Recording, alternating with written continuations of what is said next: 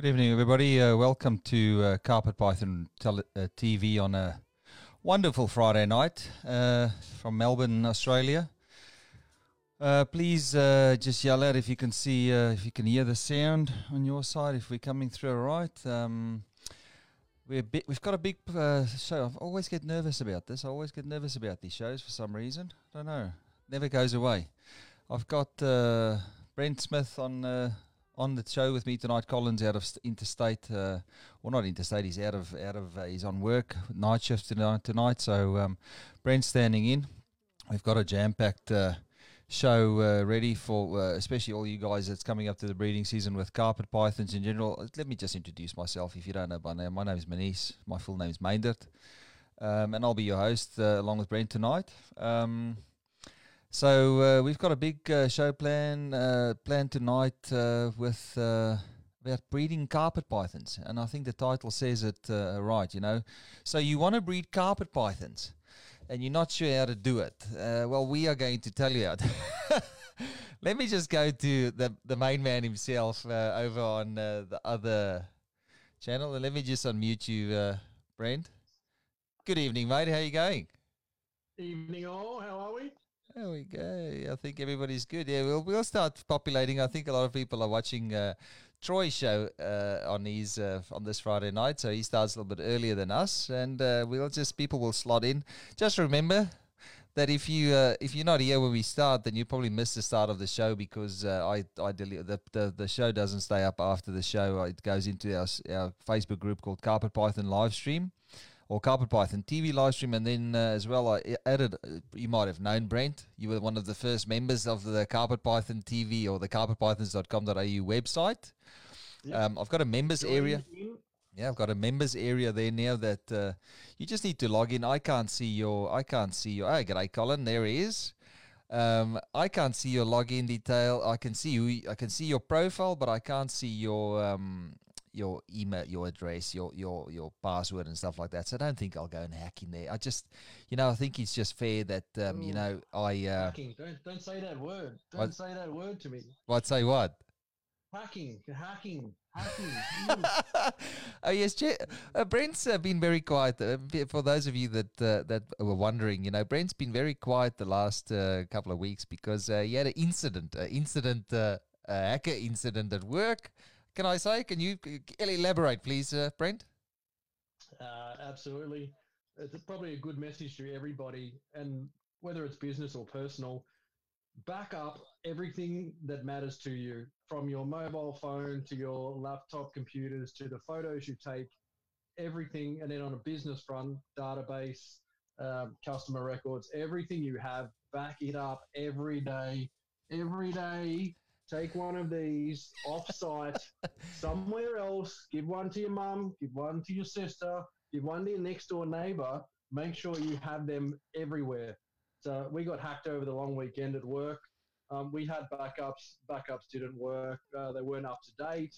Some system fails on my behalf, and it cost us 6 weeks worth of data re-entry. So lesson learned. Back everything up. And you, of course, had the great job of re-entering all that data, didn't you? That's where you disappeared to, there on the black hole of data, huh? We went in the black hole of typing like a crazy woman, 20 hours a day for 20 days straight. Yeah, I had good help. Everyone was very wanting to help, and our customers were fantastic, helping where they could. Yeah. All the staff were great. Everyone wanted to help, but there's so many things only I could do. So, of course, I took on most of the struggle, and lesson learned. It's in a way, it's going to be a fantastic outcome for us. We'll change a lot of systems, update software, update hardware. Many good things will come out of this that I probably would never have got around to without the experience. So thank you, hackers. You have promoted me to move to the next level of business. So you did me a favor. I'm just gonna try and get you your levels up a little bit, Brent, because you're a little bit quiet on that side. I'm getting a few people saying that it's a little bit quiet, but they'll just have to deal with it. So that's a great tip from a business owner himself. An Australian business owner, small business owner. Back up your data. Like tonight, the data that we're going to share here tonight, that is a culmination of. I was going. Literally going through stuff here that is that I acquired. The information that I acquired came from. I think I started at 2009, all the way back, and that all those images are on my phone. And then because a lot of my information was stolen, we all know that story.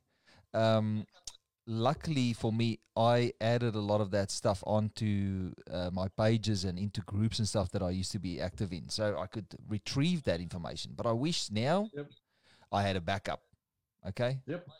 But it's also your personal stuff. It's the kids' photos that are on your phone. There's irreplaceable things outside of snakes and personal information you can't live without. Just switch your sound off on that iPad or whatever you're using there.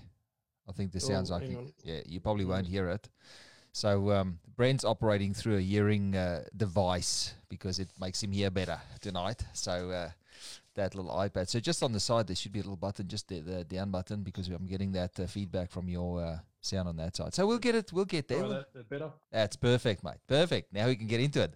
So you want to breed carpet pythons and you don't know where to start, and it's the same question that everybody goes through. It's that initial entry level. You get into carpets, you get your first, second, third snake, and then you get interested into breeding snakes, and then 10, 15 years ago, information wasn't that readily available. So these days, you've got guys like me and Brent to fall back on, and especially with the new website that I'm putting it together so that I can lump information together. So it's literally an online resource. Instead of a book, you can go and watch a video, and there'll be lots of videos and things on there. And I think this year really is only going to be sort of my entry and foray into this whole live streaming thing. And from next year, I'm really going to make with the help of a few guys that I know, we're going to do a lot more, working together and putting together something for the Australian reptile keepers, so that they've got a database to, to go and look at. If your guy gets stuck, so it's not a constant, so when you ask a question in a group, we can refer you to the website link and go and look here. The information's there. Do you know what I mean, Brent? It makes life a little bit harder. Go watch the 3-hour show, and you'll get the information that you need, because I want to make it as accurate and concise as possible, because it's what video. I think that question comes up so often, and a lot of the time it's you're selling someone a snake, or you're having a discussion with them through a messenger or something, and time for me is hard. So I do my best, and apologies to everyone in the last 3 weeks who I probably haven't had a lot of time for, or super short responses, obviously flat out. But quite often the question comes up, how do I breed carpet pythons? And it's just not a question you can give someone a 10-minute answer on and give it any justice whatsoever. There's so much information, and most of which we'll talk about tonight. But the short answer, have a boy and a girl, throw them together, and you've got a pretty good crack. But from there is so much more information, so many more levels, that you need to get involved with to get the job done right and maximize your chances of achieving what you want to do. So this video will be great for anyone in the future that asks me, have you got advice on this? This is somewhere I can just send them a link to, and you can get the answers. If you really want the detailed answer, if you want a 2-second answer, ask it on a chat on Facebook, and you'll get 50 different 2-minute answers. But hopefully tonight we can give a little bit more detailed information. Yeah, so you sent me a bunch of photos earlier last night. We were sort of having a quick chat, and we really I dug deep, because there's so many. Where do you start? Where do you start with a show like this? Because I don't think there's, you could literally speak to people for 5 hours and not cover everything that you need to do. And a lot of people stop listening these days. Concentration spans are very limited these days. 30 seconds is too much. So we're gonna I'm gonna really try my best to remember everything. I've got a list here, so bear with us. We're gonna try and work through these lists. I've got accompanying videos, photos, everything that we can show people, so that they can literally go and have a look at these images later and these videos later, and it's all in one spot. but I think it will give you a really good understanding of where it starts. Now, we both know that starting now is the wrong time to, like breeding season doesn't start when it starts to get cool. Breeding season starts. Last year. It starts as soon as you start ramping your feeding up for the season. So if you've got let's start at the start. The first point on that list that I send you is, have you got a sex pair of snakes? And Brent, we won't go into details, but we both have had our run-ins with breeders that we've trusted and that we've spent lots of money on. I don't think I've had a massive failure when it comes to spending tons of cash and getting the wrong sex snake. It happens. Yep. It happens. But to put your faith in a breeder when it comes to sexing is sometimes you have to double check. What do you think? Absolutely. Like it's a mistake I made many years ago. Like we say, we won't discuss details, but the moral of the story is you can trust all the people you want. At the end of the day, you need to check and be responsible for yourself. So you need to learn how to sex snakes accurately or get them sexed by someone else. If you're a newbie and you've spent money on something and you want to be sure that in 2 years' time, you're going to spend a lot of time and money feeding them up and conditioning them. You pair them and they do nothing and they're two girls, or you pair them and they're combating, you've got a serious problem. And 2 years, it's heartbreaking, when you put that much time into something and then it's all wasted, then you've got to try and get a replacement animal and grow it up to size, change your whole plans, and it puts you years behind. So it might seem quite simple, but a boy and a girl is the only way it's going to work. And there's really no remedy for a stuffed up pair of snakes. Like there's no way to compensate somebody for, raising animals for 3 years and then finding out that they puts the male in together and the pair together and they start combating and the one destroys the other one, puts holes into him. There's just no way to fix that, because you either have to get that adult replaced with another adult. Normally the breeder doesn't want to take happen. And normally you wouldn't take back a female or male that's from somebody else. I wouldn't have ever done it. I would have tried. I had faith in. I've had a couple of deals. Where I've sent. Animals have bought expensive snakes from me that went through another channel. Somebody else was looking after them. That breeder just sent 2 males up there. And then left. I don't whether it was known or unknown. A lot of the big guys sometimes. And I'll go there. I'll go there because it's the truth. A lot of the bigger guys will send you a snake to literally cripple you. Will send you the wrong snake to cripple you as competition down the line. It's known to happen. It happened for years with the green tree pythons, where guys used to send, we can't sex a green tree python. We can't probe a green tree python. I'm telling you, if you have very steady hands and the tiniest of probes. I probed many small green tree pythons, and I could probe them accurately as youngsters. Maybe not as accurate as, but I could say, look, I could see that guys would take the piss out of that and go, that's one probes, because a male probes, straight out, bang, straight down the tail. And I honestly believe that a lot of these snakes that people have in their collections with broken tails and stuff is because the breeder sexed those snakes. And I don't want to cause issues now in the industry.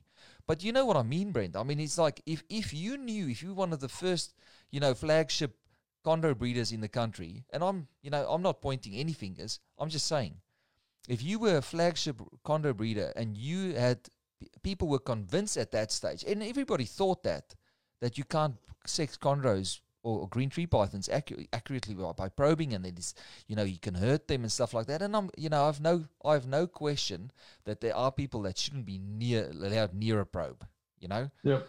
But it's the way that it works. You get guys that we said that be 100% straight up, but it takes a couple of questions. It's like reaching out to you and saying, and if there's somebody, and how I feel about you, I honestly think that you're one of the most trustworthy snake breeders around. And if you screw up legit honestly make a stuff up, you'll sort it out one way or another. But touch wood, I've not had one yet. I've sold hundreds of snakes. Yeah. And no one's ever come back to me and said it's the wrong sex. It's got to have happened. I had no doubt somewhere out there I've sold something that's the wrong sex, But fortunately, I've not had that bad situation that comes back to me. On the other side of it, I've had several times it happened to me where I've bought animals and then, wrong sex. A lot of the time I've left it far too long and have not acted on it in time. Yeah. The breeders have been fantastic. I've got to say, the guys have fixed it.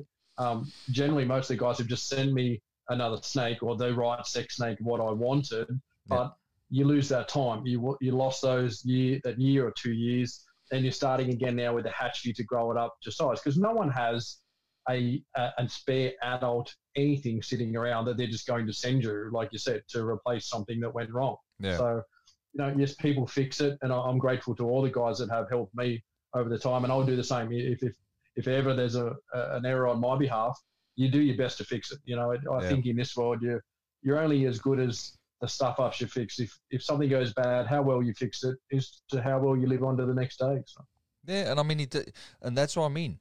You literally just have to reach out to a few of the top guys and say, okay, look, a person, how it works in retail. It's like you don't hear about the good stories. You always hear about the shitty stories. So yes. Yep. If somebody's out there and he's doing it on purpose, and it's terrible. It's some of the guys that I honestly thought were straight. Now I find out horror stories where guys get sent heaps of and they get it and they think that they rest on their laurels, and they'll send extra, just a bunch of males, because that's the safest way, especially in the time when snakes were worth big money. I don't think it's hard to now, like it's so easy to get a zebra jag or a zebra, but when zebra jags were $12,000, that was the thing to do, was to go, okay, well, a carpet's a different story. It's the things that, like green tree pythons, like you'd be like, that would be a perfect thing, because it like the community believes that, you can break their tails if you sex them. So, it's a safe thing to do. Unbeknownst to the commoner, I said it for years. I said it in 2005, 2006 when I was working with them. You can sex a green tree python with a probe. You just have to have a very skinny probe. But let's move on. All right. So the first thing you need to do is you have to make sure. Point number one: make sure you have a sexed pair of snakes. Yeah, we agree. Yep. Okay. Absolutely. And I'm sure, heads as well. Heads, there's somebody else. And also I can only see that's the Facebook user, and that wouldn't be Faye, would it? Let me see. I can't see the name. I'll check. I just don't want to, we've got a system here. So please, for the guys that are commenting out of the Carpet Python Facebook, the Carpet Python TV live stream, please just say who you are. I'm assuming it will be. There's a lot of those stories there, and especially with hets as well. Yes. It's boy and girl or hets, where guys would send like two males or two females. I wouldn't mind two females, but you can't do anything with two females once they're adult. It's like, you're on the money there, mate. We're on the money here, Or 100% het, het for nothing, That's the famous one. Yeah. So I mean, we but then there are real cases where people make mistakes, and but it's usually the guy that makes the mistakes. Usually the way that they try and repair the issue, that that speaks a lot for the person. Like a lot of guys will go out of their way to try and fix it. I know myself. I've went out of my way to fix things. It probably didn't go as fast as I wanted to, because there's no real right answer, like we said. So no, but cover your ass. Like, trust a friend for sure. Take it to a vet. For it's a $60 or $80 consult fee. You can take it to your vet. They will probe it or pop it as a hatchie or give you a very, very accurate, choice. Yes, it's what I think it is, or no, it's not. And most breeders, if they've got it wrong, sure, they're going to want someone else to check it, or no one's going to believe someone else. So there's always ways to work these things out. Everyone's got a mate who can check it for them, but check it for yourself. Make sure you've done your own research to make sure you're on the right page. Yeah, I mean, it's happened. I mean, I mean, and all of us have got stories. I mean, I've got a good story where you know, I got some of the first albino Darwins in Australia, and you know, I got a adult. I got a yearling male, and I got a pair of hatchlings from that year, and I think it was 2005, 2006, or something like that. First run of the stuff when they were released, and Simon sent me a pair of hatchlings, and you know, I probed them and sexed them and whatever, and it turned out to, you know, like the female always probed a little bit deeper on the left hand, on the one side to the other side, and you know, it never really, because I trusted Simon, and I was like, okay, well, you know, he said to me, like, sometimes they do it, sometimes they probe deep. In any case, long story short, I sold that female to another reptile keeper. He had it in his collection. He actually gave it to another guy to work with. It never had it never mated. Well, I sold it. Oh no! What happened? It probed deep on both sides. So I sold it as a male because I thought, and you know, I was pissed off with Simon, and I was, you know, I was angry and emailing each other, and I think that caused a major rift between me and him. You never got angry. Stop it. You're making that story up. Okay, boss. You know, so eventually I sold it as a male. The new breeder had it for like 2-3 years, never made. It went over to Matt Stockdale over at Victorian Reptiles or whatever, when he still owned Victorian Reptiles in Werribee, and they had that, and the snake just never. And eventually they took that snake for an endoscopy. That was when they were like $11,000. You know, it was like a breeding size. I sold it as a breeder, you know, when they were like 11 grand. Yeah, and serious snake. Yeah, it was an expensive snake. They were so rare. So he took it, got an endoscopy, and the vet came back and said it's a female. So wow. It probed 11 scales deep, Brent.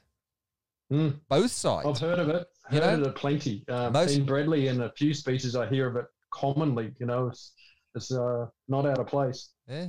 So it turned out, you know, it was so damaged, the relationship by that time, you know, I could never say sorry to the guy, you know, but it turned out he was right.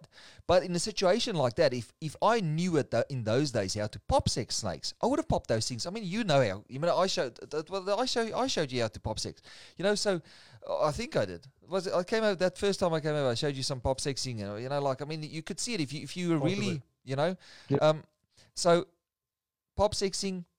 If it was a male, you know how easy males are just roll out, you know, like, I mean, it's not even hard. Harder to get a male wrong, yes. Yeah. So if it was probing as a female and it didn't invert its hemipenes, and I knew how to, you know, like, I learned all these things. I used to learn pop sexing on dead snakes. So if a snake died and it was a male, I used to practice the rolling, because while the blood's still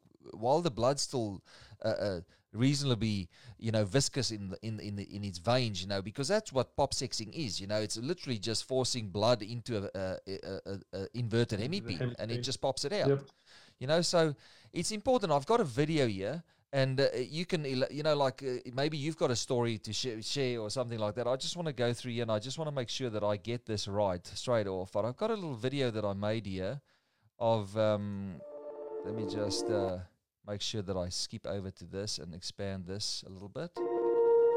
Okay, now I might have to just put this down slightly, because this is a little bit. So I've got a video here. You'll probably see it only a little bit later on your screen, Brent, but I'm keen to try this.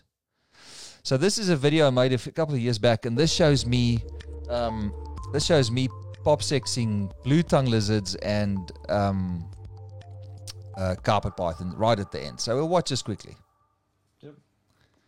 So this is just me with a small young blue tongue. You know, you have to sort of, for them, you know, that's a female.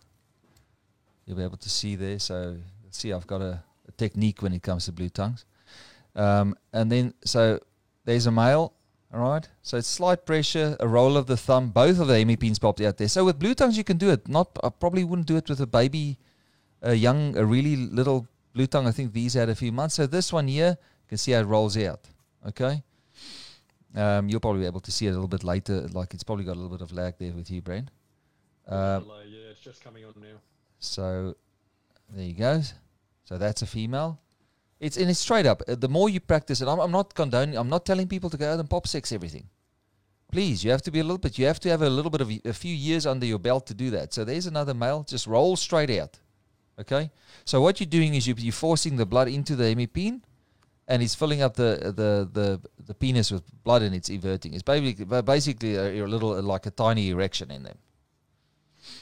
Look at your beautiful F10 dried hands. So they're the hands of a reptile keeper, eh? Yeah, that's you know that. So I might just mute this. So this is a snake. Whoop. And you can see the semen coming out of there as well, the sperm. All right. 3 times in a row. There's a 4th time. And then a bearded dragon, just for good measure.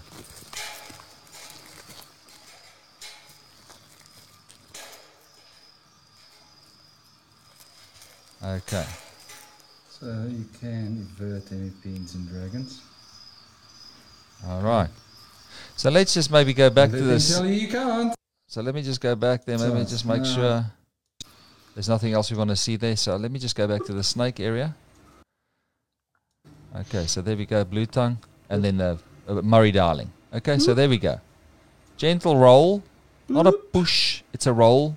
Okay, and you can do this with adults. You can do that with little ones as well.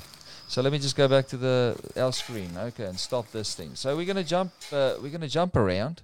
You back on screen, Brent? With the adults, bit tougher popping adults, and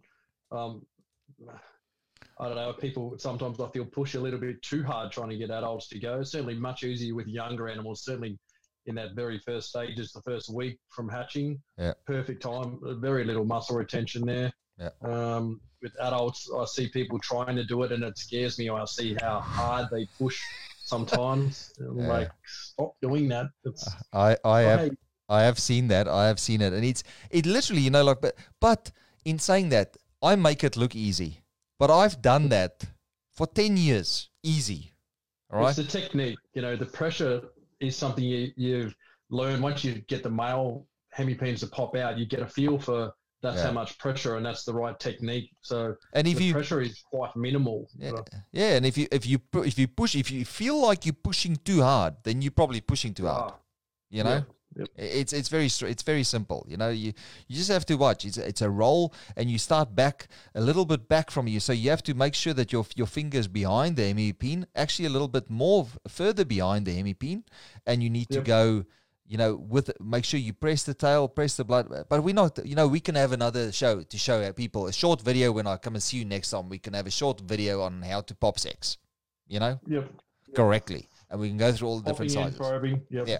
So if you buy your snakes, step number 1, and we're only at point 1, I think there's 20 points. Make sure that you sex them right.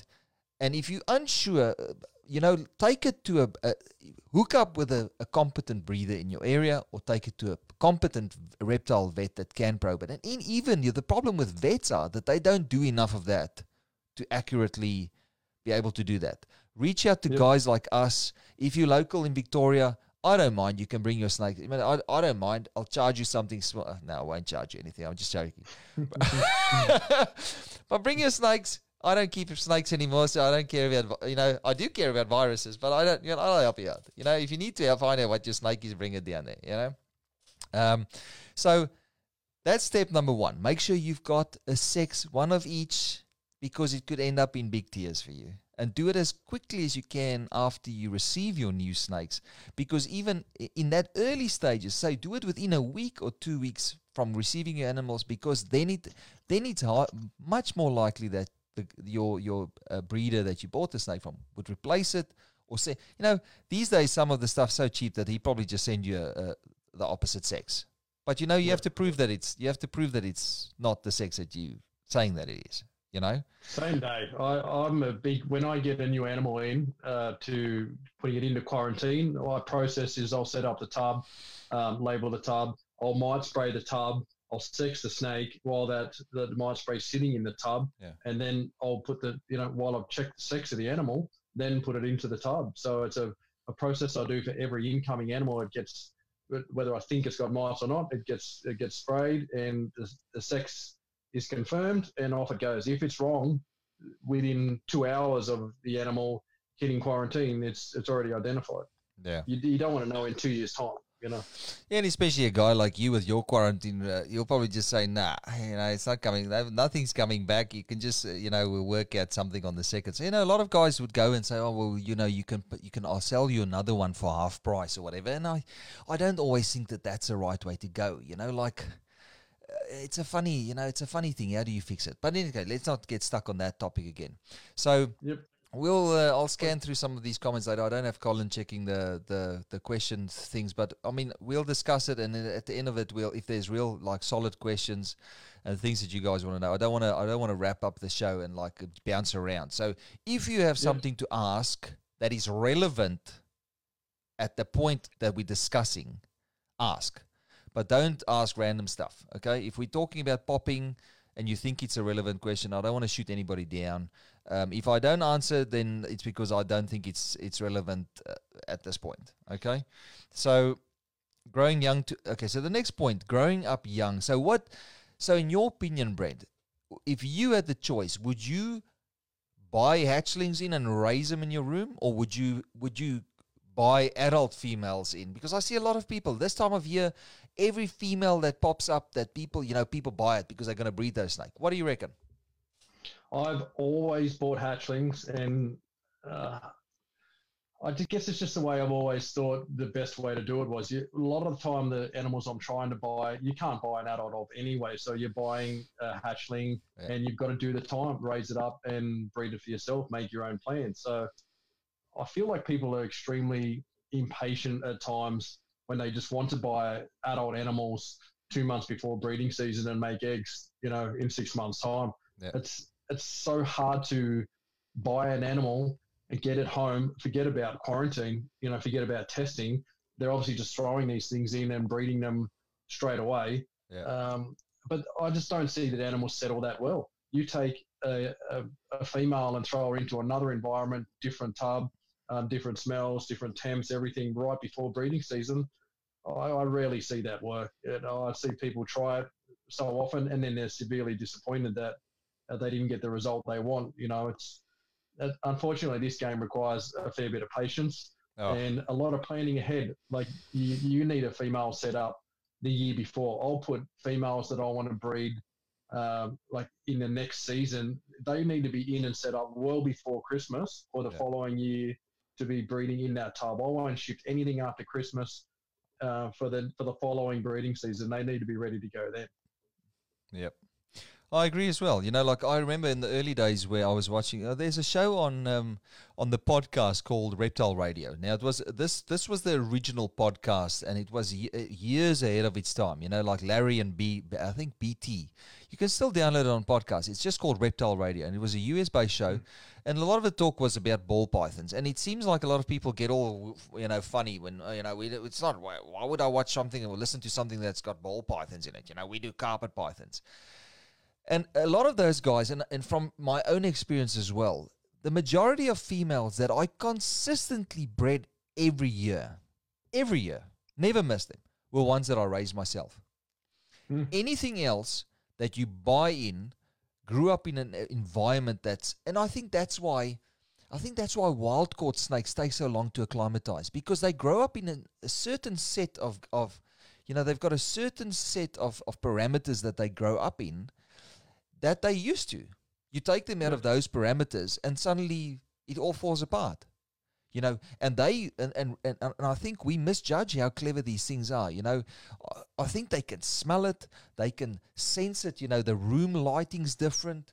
They're outside of the environment, especially if they've grown up in a box. If they've grown up in a cage, then that cage is all that they know. Now suddenly you remove them from that, you put them in a new collection, with all its own smells and fragrances and stimulus in a different environment, and guys go, I'm going to breathe it, and you see the matings, and I'm not saying that it works like that every time, but I mean there are guys that I know, big breeders that have moved house before breeding season from one state to another, and they had absolute rubbish seasons. So it says a lot about those snakes. They're highly sensitive to that. I don't know, Australian, it's not like it's rocket science, what we're talking about. It is technical. It was far harder 10 or 15 years ago, when a lot of the stock was like first and second generation captive bred animals. Now we're talking maybe 10th generation captive animal, and it just makes it easier. It really does make it a little bit easier. It seems like people are, rookies are breeding far more consistently and quicker, because I guess there's a lot of information out there as well. So that's another tip. If you're going to get into snakes, and the patience thing, Brent, I agree. It's a lot of people just want a quick, like, oh yeah, I'm going to buy quick money. It's a quick money. I'm going to become a millionaire. You're a millionaire, aren't you, Brent? Oh, several times over now. many times. Yeah, I mean, we roll in the money, But it's also, this is the money grab. I get that people see it as money, but I think it's not always about the money. People are just so desperate and in love with the process. They just want to breed animals. And I see that because people are happy to put I've got a diamond and I've got a coastal cross Darwin, I'm going to breed them. Yeah. They're clearly not in it for the money. They just want to breed, and that's the two snakes they have. So they just want to make baby snakes, Yeah, and I get that. They want to be involved and get into the process and enjoy it, I guess. But there needs to be a little bit of thought in some pairings too, before you just throw two of anything together. And a little bit of planning ahead goes a long way. Yeah, I agree. So point number 2 on our list of so point number 1, make sure you've got a pair. Point number 2, get babies. It's probably the best, and be patient. And buy the best. I would also say, get get the best that your money can buy, and sometimes that means you have to wait a little bit. All right. So we set up. Like last thing on that point of establishing them, when you've got yearlings set up in tubs and whatever you're going to breed them in later on, get them into that. And I saw it in my own collection, not even bringing stuff in. An adult albino I had for many years in a tub, moved her inside to a large enclosure, thinking I'm doing the girl a favor, big new bank, I'll just move a couple of these girls in here. 3 years, nothing. Just 3 years of breeding to inside 3 years of nothing, put it back into a tub, bred the very first year back in a tub. It's almost like a refusal to breed in an enclosure for me because she'd done it all before in a tub. And it's in my lounge room, so there's people, there's lights, there's TV, everything changes. And if you've ever seen Brent's display cages, they are glorious, for them to just go off and they just go, no, they're temperamental bitches, they're going, no, what are you doing? No, put me back in my house, I'll throw you back in a python tub, if you're not happy in the palace, you can go back to plastic, that's fine, I'll put someone else in there. Yeah, I'll put you back in a plastic tub with nothing but the water bowl in there. And they'll be happy, It's like, I like it. It's dark, That's what they like, and it's peaceful. I have no doubt that room, in my adult rooms as well, I control everything from temperature to light, and hours of light. Have timer on the light system, even so that through winter the hours of daylight are cut down, and it's very controlled, and they're probably very used to that. So bringing them inside to like my lounge room right now, my wife's having some sort of party for one out there.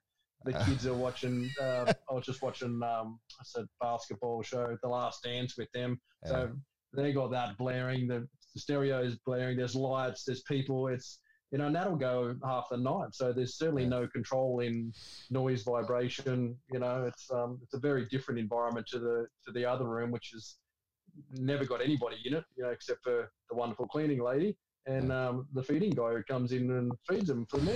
So that guy that's on the screen there, that hard-working man, the working class man, That's me. Okay, well that sort of almost rolled into the next thing, So now we're starting to move into that territory. It's starting to cool down, and it's so what are the things that you think is vital to be able to control in a snake room? What things do you think are the most important thing to be able to control coming into breeding season? Temperature's vital.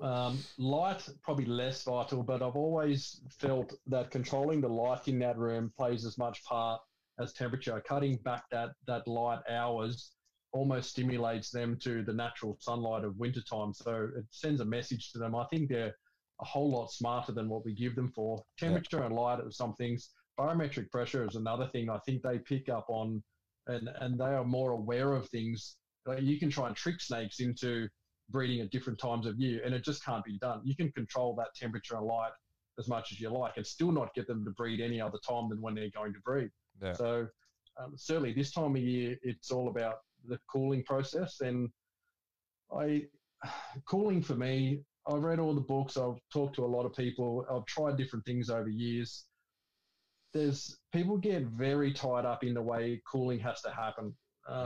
If you want to jump straight into the cooling stuff now, it is a vital part of it, but cooling almost, for the way I do it these days, for some animals I just don't even cool. For the carpets, certainly they do need cooling, but in a way that it's done naturally, that they always get 12 hours of heat through the day. That never changes. That hot spot of 32 to 35 is there all year round. But at night time, it's how far I'll let them drop, which is what my cooling process is, that they might be set to a minimum drop of 20 degrees. Through summertime, it's never going to get that cool. So as the winter nights start to kick in, then the temperature's dropping. That's how far I let them come down at night. So they might start at 20, leave them there, and I see the rooms getting colder than that. So another week later, I'll drop it to 18. Another couple of weeks later, I'll drop it to 15. But they're always getting that 12 hours of heat, and that's the part I think people don't understand cooling about, that they think that they need to freeze their snake for weeks to make it know it's winter. It's not healthy to have animals without heat for extended periods of time. Yeah. No, I agree. But it's almost like it, like this. I found that there was never ever when they grow up in a room, they accept the normal tolerances of that cold season in the room, and they adjust themselves to that. It's like, so they'll know that it's colder now, because at the ambient temperature, no matter what you do, if you've got a concrete floor, I used to have a concrete floor as well. At one stage, I sort of put carpets down just to make sure that the floor doesn't drain all the heat out of the bottom layers of the racks. But I never had 6 snakes, and they just adjusted anything that came in. Because sometimes you have to buy a female, I found females that I knew I needed to work with these girls, and I bought them in. But those females always used to have like a sniffle.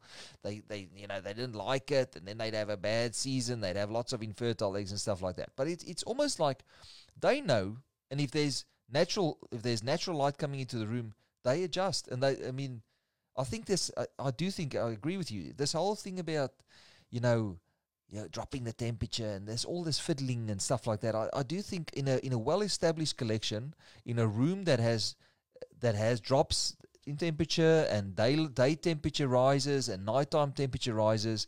In winter it does need to go through. I do think in winter though it does need to be able to drop to a certain temperature. If it's sitting up at 30 the whole day and whole night, then you're going to have issues.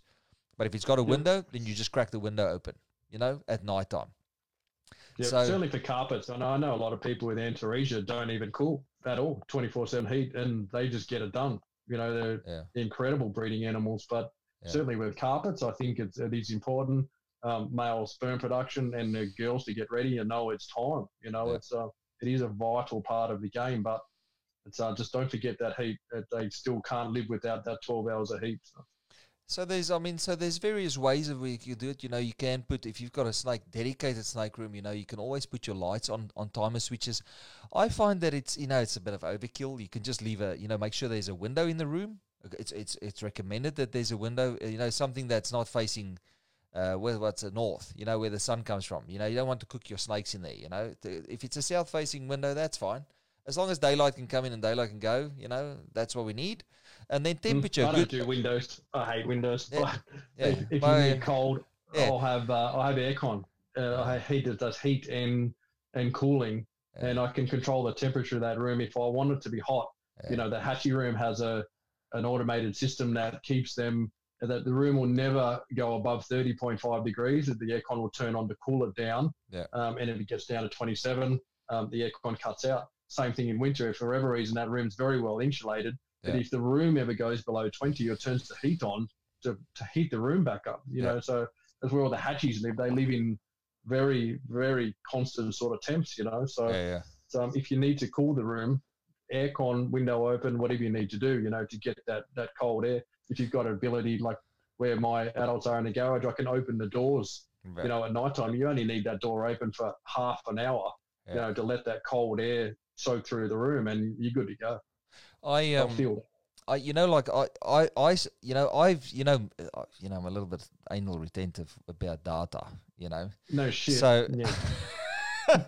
it's what people love about me. It's what some people hate about me. But when I started, I have this thing that the more you understand about something, it all boils down to data. So something that I did pick up, I went and visited, so I've said it before, I went and visited Simon Stone's setup in South Australia at one stage. And I was intrigued by the way that you can put a thermostat on and you can run it, but he measured everything, room temperatures, night drops, all that stuff, and then you start it sort of rubbed off, like I'm a zoologist, and I did a honors degree in zoology, and I started a master's degree, and I never finished it because I'm not an academic, but I'm a herpetoculturist. That's if I had I'm a herpetoculturist through and through, and for me, data matters as well. So I started measuring a lot of this stuff, and me and my gadgets. I ended up getting there's so many cool gadgets out there where you can measure, and I think you've got this stuff as well. You get data loggers. You used to tell me you have to have one of these things, the data loggers, all of that stuff. Yeah, so I end up getting these weather stations that actually connect to your phone wirelessly, so you can measure that, and it gives you notifications if it's too hot. Because especially in Melbourne, I had times when my room was up in the 40s, and I had snakes die. So for me, it was a necessary evil to have, and it made me sometimes people say, but what do you need that stuff for? It gives you a better picture of what we do. Yeah, sure, you can go into a breeding season and say, I get so annoyed with these people. I get so annoyed with it. And I know it's just something that people have, like the snake gods will look after me and fingers crossed and stuff like that.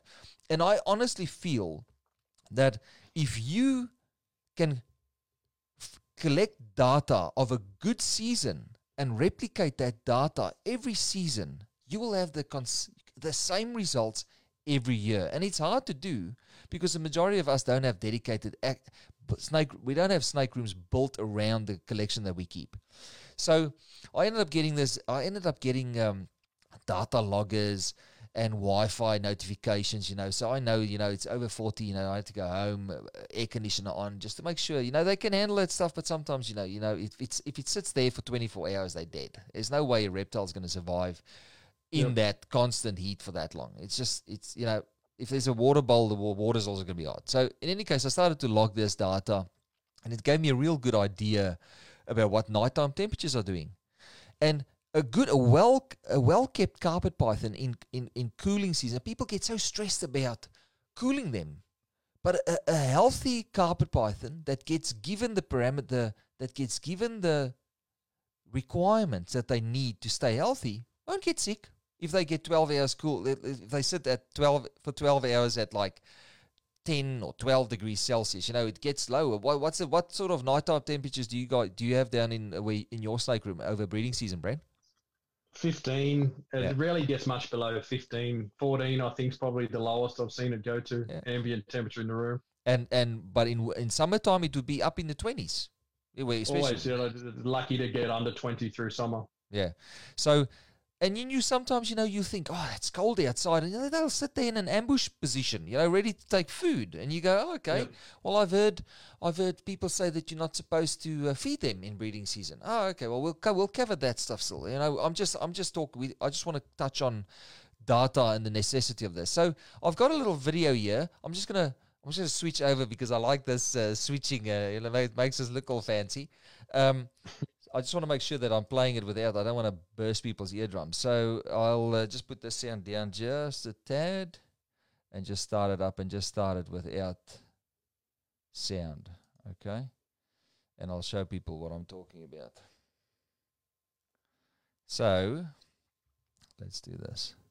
So I found this little data logger. I'll put a link in the description after the show. Or I'll put a link on the page. I think it's a requirement for anybody that wants to, accurately log stuff. So it comes. You download.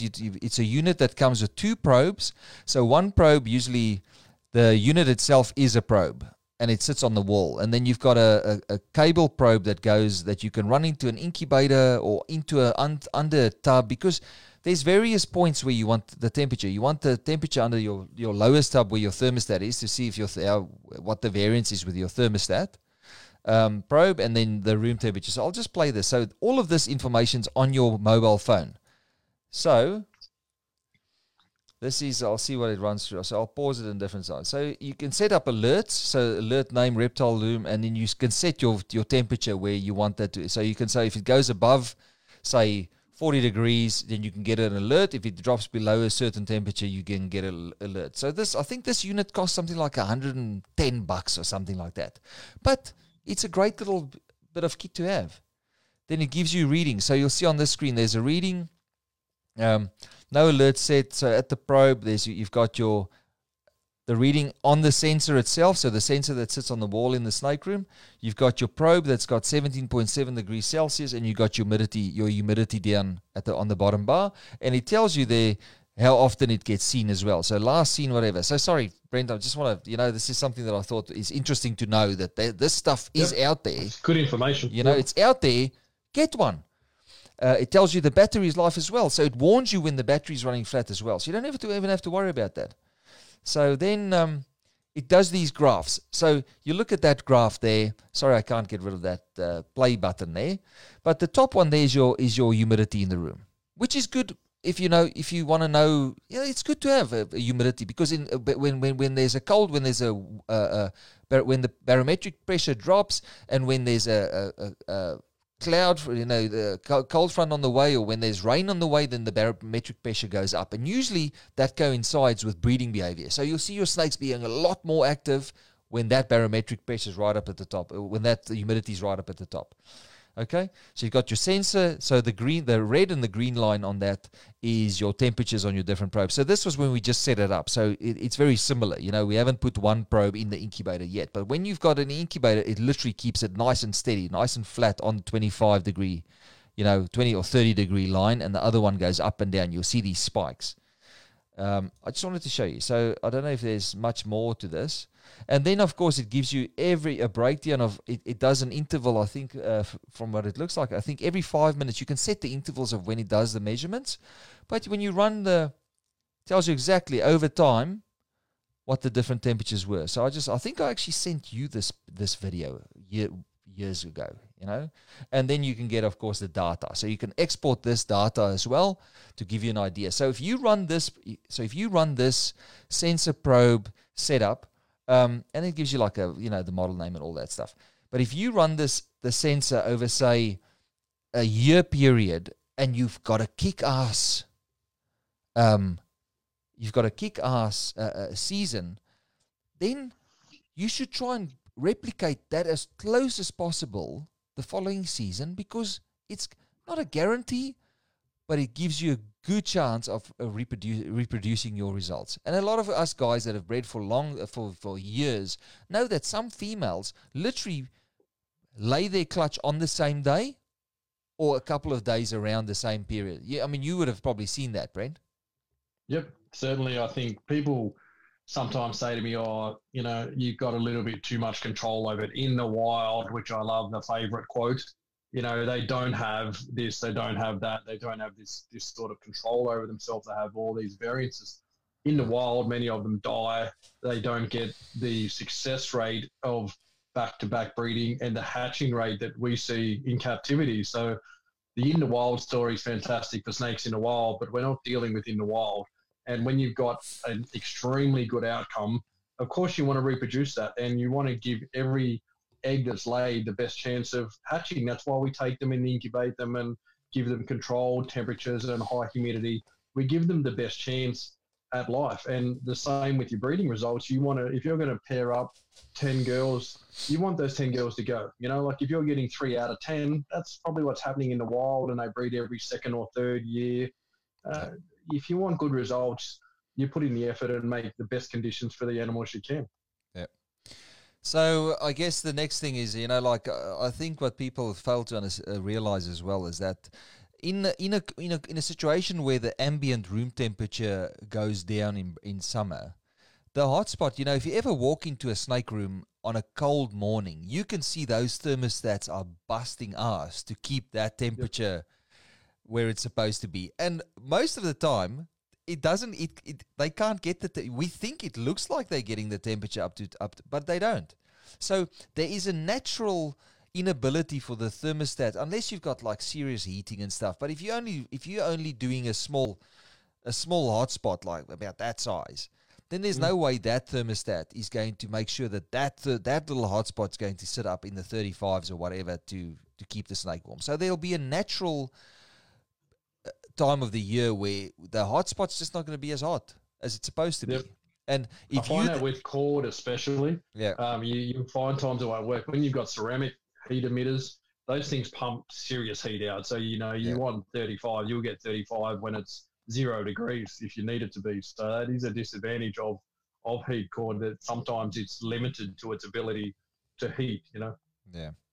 So it's going to happen. They're not going to be getting as hot as they normally do, and it all rolls into this whole thing. And that's where the cycling, and, I've heard people say, but there's guys that keep their snakes at 28 degrees the whole year round and breed their snakes over in America.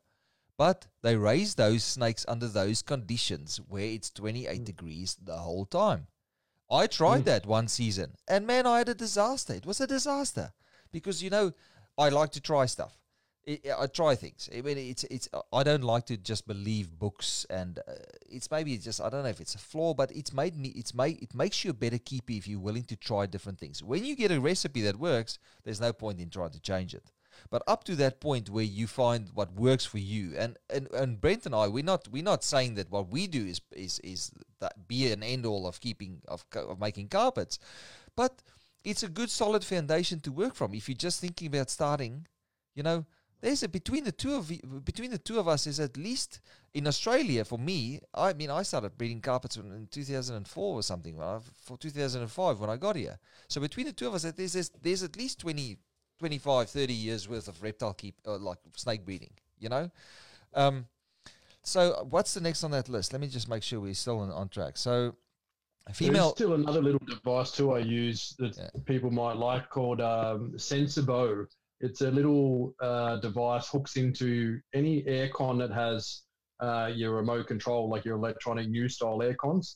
It's a sensor that you connect into that room. So if you're in your adult room, you can place this sensor just plugged into the power point, and you tune it into, you use the remote from your aircon to send the signal that it programs itself for your aircon control. Yeah. And then you get an app on your phone that then makes a total automated system. So they're about $160 at Harvey Norman. Yeah. And you can then set up your parameters for that room. So you'll set at 30 degrees, turn on aircon at level, fan at this level, try and cool to 20 degrees. And then you set the parameter for when the room gets down to 25, turn the aircon off. And you can set that for all heating and cooling. And it's fully automated. And it's brilliant that on a hot day, it'll send you a message to say React has turned on and the room is at this temperature. And then a few hours later, you'll see it has turned itself off, and it will send you a message to say, the room is back to this temp, it's shut down. So it's good peace of mind, during those really hot days that you don't need to rush home to turn aircon on. It just does it all for you, and you don't have to stress about it. Where was this stuff 10 years ago? I know, that's great. I was looking everywhere. The question for you. Back in the days, I used to always panic about the incubator was like, shit. It was the one thing you'd stand in front and be fanning with core fluid, putting ice buckets in the bottom of the incubator cold to water. Try and keep it cool, like it's ridiculous. The things you'd stress over, We had power outs before, winter, and you're just thinking everything's freezing. I can't be without power for this amount of time, So the technology's got a lot better, definitely. So it's good to have those things that make your life a bit more comfortable. A question for you: did you plug that phone into mains power? Because I'm worried the battery dies. This could go long. This. What are we on? We're on 51%. We're good.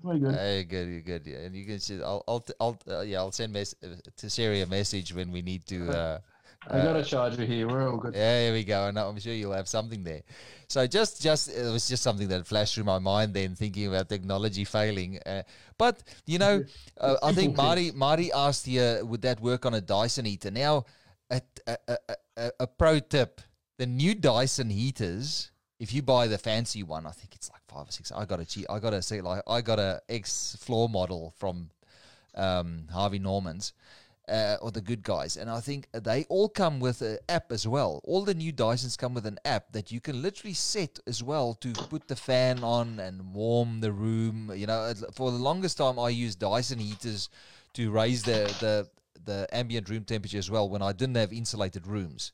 I was always worried about cooling, but then I realized over time that if the snakes grew up in those rooms, they're usually resilient to that. And as long as you can give the adults, 12 hours. Give them 12 hours at 35 degrees Celsius. That thermostat is not going to get that heat up to 35, even in winter as well, especially Victoria. So, just for the record, so just to lay this out nicely for you guys. So, the room temperature can drop to whatever the room temperature goes to. Usually, it needs to be lower than 20. Safely, it can probably go. I've seen photos of carpet sitting out in minus degrees up north, and they're fine because they know the sun comes out and the sun will warm them for a few hours a day. So whatever the daytime period is where you are, give them heat for the daytime period. So when the sun comes up in the morning, have your thermostat set to that, because they'll maybe not crawl out immediately, but maybe if it's a 12-hour day, give them 10 hours of 35 in the hot spot or somewhere where they can warm up. And then at nighttime, just drop the temperatures. I used to be mindful also. I had this discussion with a mate the other day. If you've got your snakes, in an area that's bloody freezing and you're trying to give them 12 hours heat with heat cord, you might need 14 hours of power to achieve that. You might have 15 degrees when you kick in, but by the time it's getting to the 35 hotspot, you might be looking at 3 hours of heating time. So giving them 12 hours, you're only giving them 9 hours of hotspot. So you need to measure. You got to check. And I always find you got to do it on a weekend. I find on a Sunday, you got to get up and check those temps before, things kick in, check them at 10 o'clock, check them at 2 o'clock. And log the data, and at the night time it turns off. That way you can know that it's set up right. And when you're at work all week, as we all work because we're not millionaires, then full well everything's working correctly. Yeah, data entry. That's nice. So what a job that is. Yeah. So make sure there's variables. Every person's room's going to be different, but that's sort of what you do. Then I think so. That basically so give them a hot spot. The next topic I think whether to feed them or not feed them. I know you do things different to what I used to do. I've tried different things. Early days I used to just. I used to talk to a lot of breeders about carpet pythons because to me, it's about perfecting the art of what I do. Always. It's like whether I do videos, whether I do photography, whether I deal with snakes, it's about perfecting what I do always. And I don't, it's just built into the type of person I am. And you know me like that as well, Brent. But you can't be a rookie, I know. You have to be the best. It shoots me to death. And it's a flaw. It's a terrible flaw to be like that. Perfectionist. Not the worst flaw, but it is your flaw. Yes. It makes me it makes me anxious, and I get all weird and shit about rubbish, But it's just the way I am. But I used to always, when the females stop feeding, in the early days, I used to stop feeding them as soon as they refuse food. And then I just do a blanket stop feeding. And then, life gets easy because you don't have to clean that much. They can handle it, especially when they don't get as warm at night. They need to be as warm at night. So it seemed to help. They don't need to digest the food. So when the temperatures drop like that, they don't have a big meal that sucks up all the heat, and they don't get stressed out and stuff. But I know in later years, I did start feeding females as soon as it started. It's sort of, I used to ramp up their feeding, say from March all the way through breeding season, and then I used to slow them right down when males started to mate with them. And I used to, some of the females that didn't, was reluctant or early, we'll talk about ultrasound after this, or, once we figure out this day, once we start talking about cycling. But then I started feeding them in that early, like March till July, August, and I, everything, even the girls that didn't look like they were going to breed, they became gravid, So there's different ways of doing it. Tell us how you do it, Brent. I do it differently. I was very fortunate to get some really good teachers when I started out. I'm still a newbie to this. I don't, self-confess pro to this game. I've only been doing this a bit over 10 years. But when I started out, I had some really good teachers from the start. There was guys that I bought my first snakes from that taught me lots of stuff. I was lucky enough to get, a lot of information from you back in the day. And like we all do, we talk to lots of people. So when I first started out, everyone was very much of the opinion you must, stop feeding everything, let them shit out everything, cold, freeze them, make them feel it's winter time for weeks, and then pair them up and they just don't eat for 4 or 5 months through mating. Yeah. And that's how I did it for many years, and it's successful. It works like that, no problem at all. But I chose to, as like you say, I, for some reason, thought, I don't think that's great. I'd see females come out of the end of season, they'll lay eggs and they look like shit. And I remember the first few years thinking, that snake can't be right. It doesn't look healthy to me, being in that poor condition. And then it's a race to get weight back on them for the next season. And I had so many girls that wouldn't back up the following season just because I felt like they were so punished from that experience of 6-7 months of no food.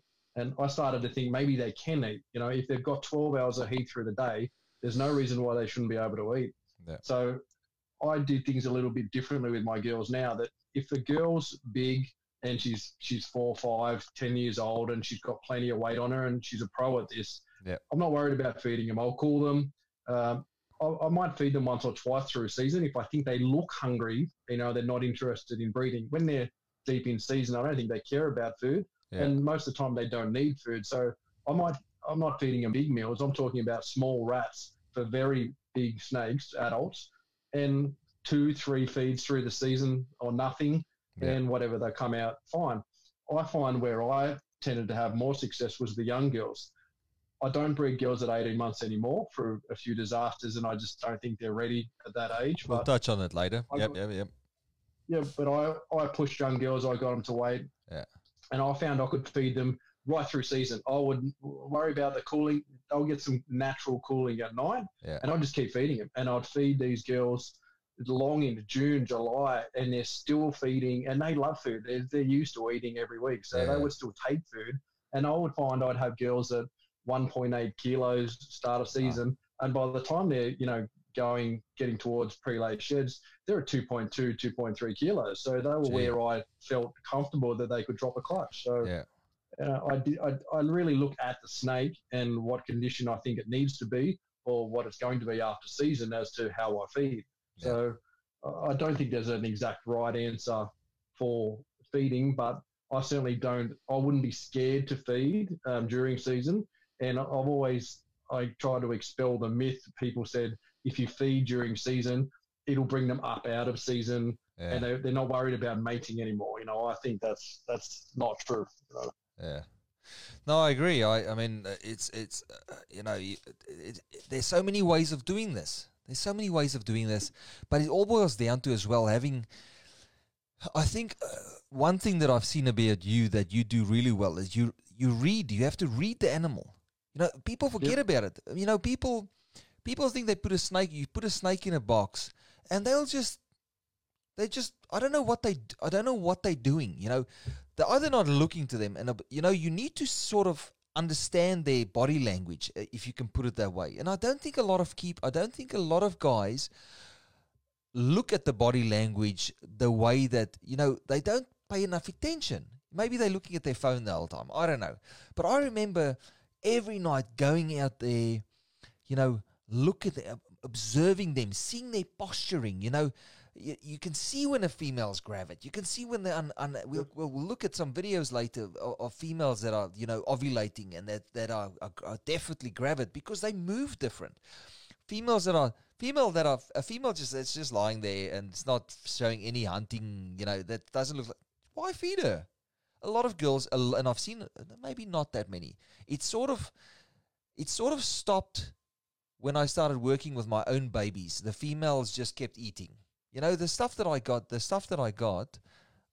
that's what's wrong here. This headset's cable's a little bit loose. That's why I'm only hearing through the one net.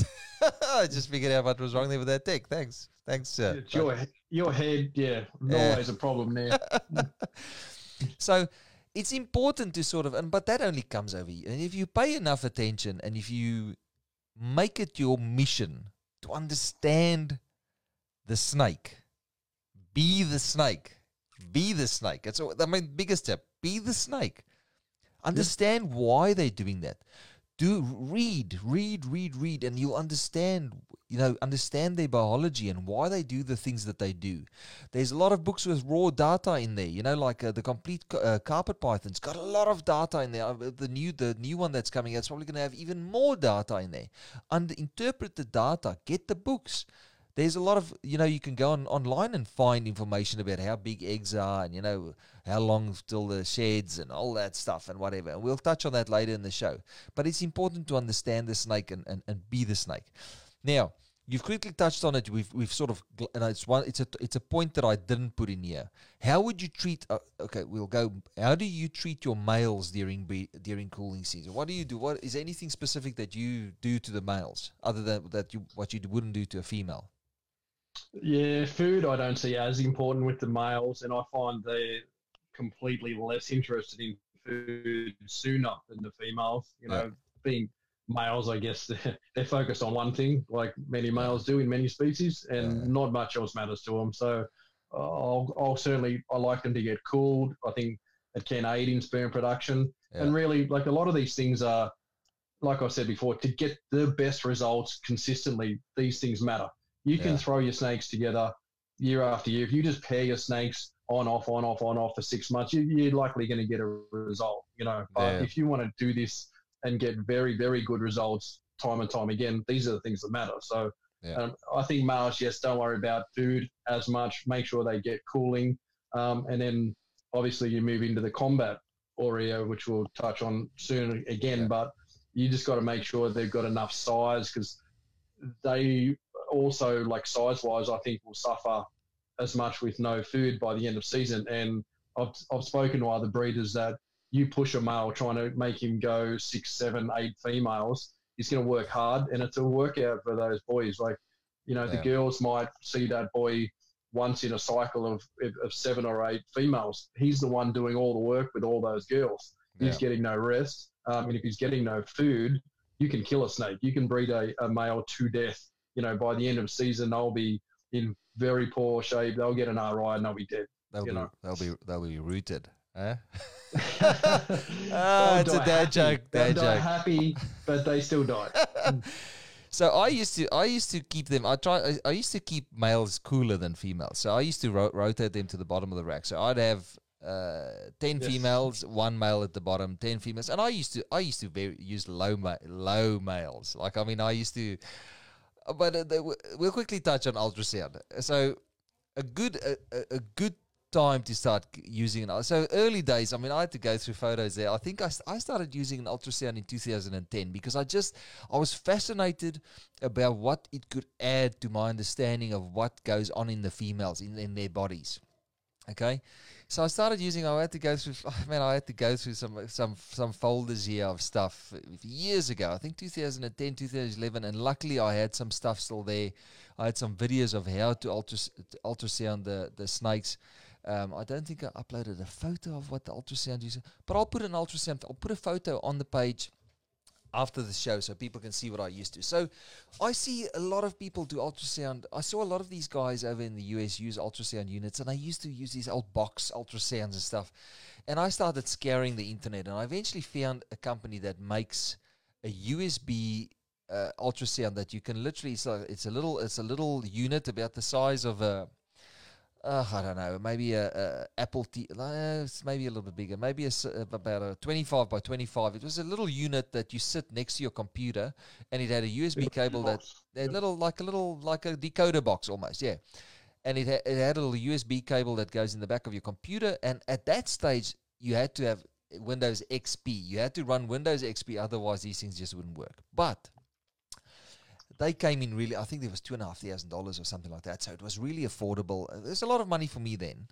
And I ended up getting one of those. And you know what? It opened like looking at them and wondering, why is this female? You know, they showed all the signs and they bombed out at the end of the season and there's no eggs. But they went through all the motions, you know, they rolled up, you know, upside down and stuff like that. I could never understand, but what went wrong? And I think the big thing with the ultrasound unit was that it opened that gateway to be able to see inside them and understand what the biology was that they were going through. So at that stage, there was no information around. I mean, nobody was talking about it. I don't think a lot of guys were doing ultrasound. I don't think carpet guys. I think carpet guys were occasionally taking a female to a veterinarian or at ball python, but it was no information. So I started scouring the internet. I found a couple of videos of guys that you know showed how to do it. Ball python breeders, you know, luckily there was resources where it cost some money. In those days you couldn't just buy stuff. You know, you had to like PayPal it across and wait, you know, a week and a half, 2 weeks to get it. It was sort of similar to now, but the information, you know, was hard to come by. So I literally went into that with no idea about what I was doing. So the most important thing was that these units were really compact, and you know, like I couldn't understand why the Americans use these big old hospital units with convex probes. So you'll see people use ultrasound probes come in like a dome shape, like a convex shape.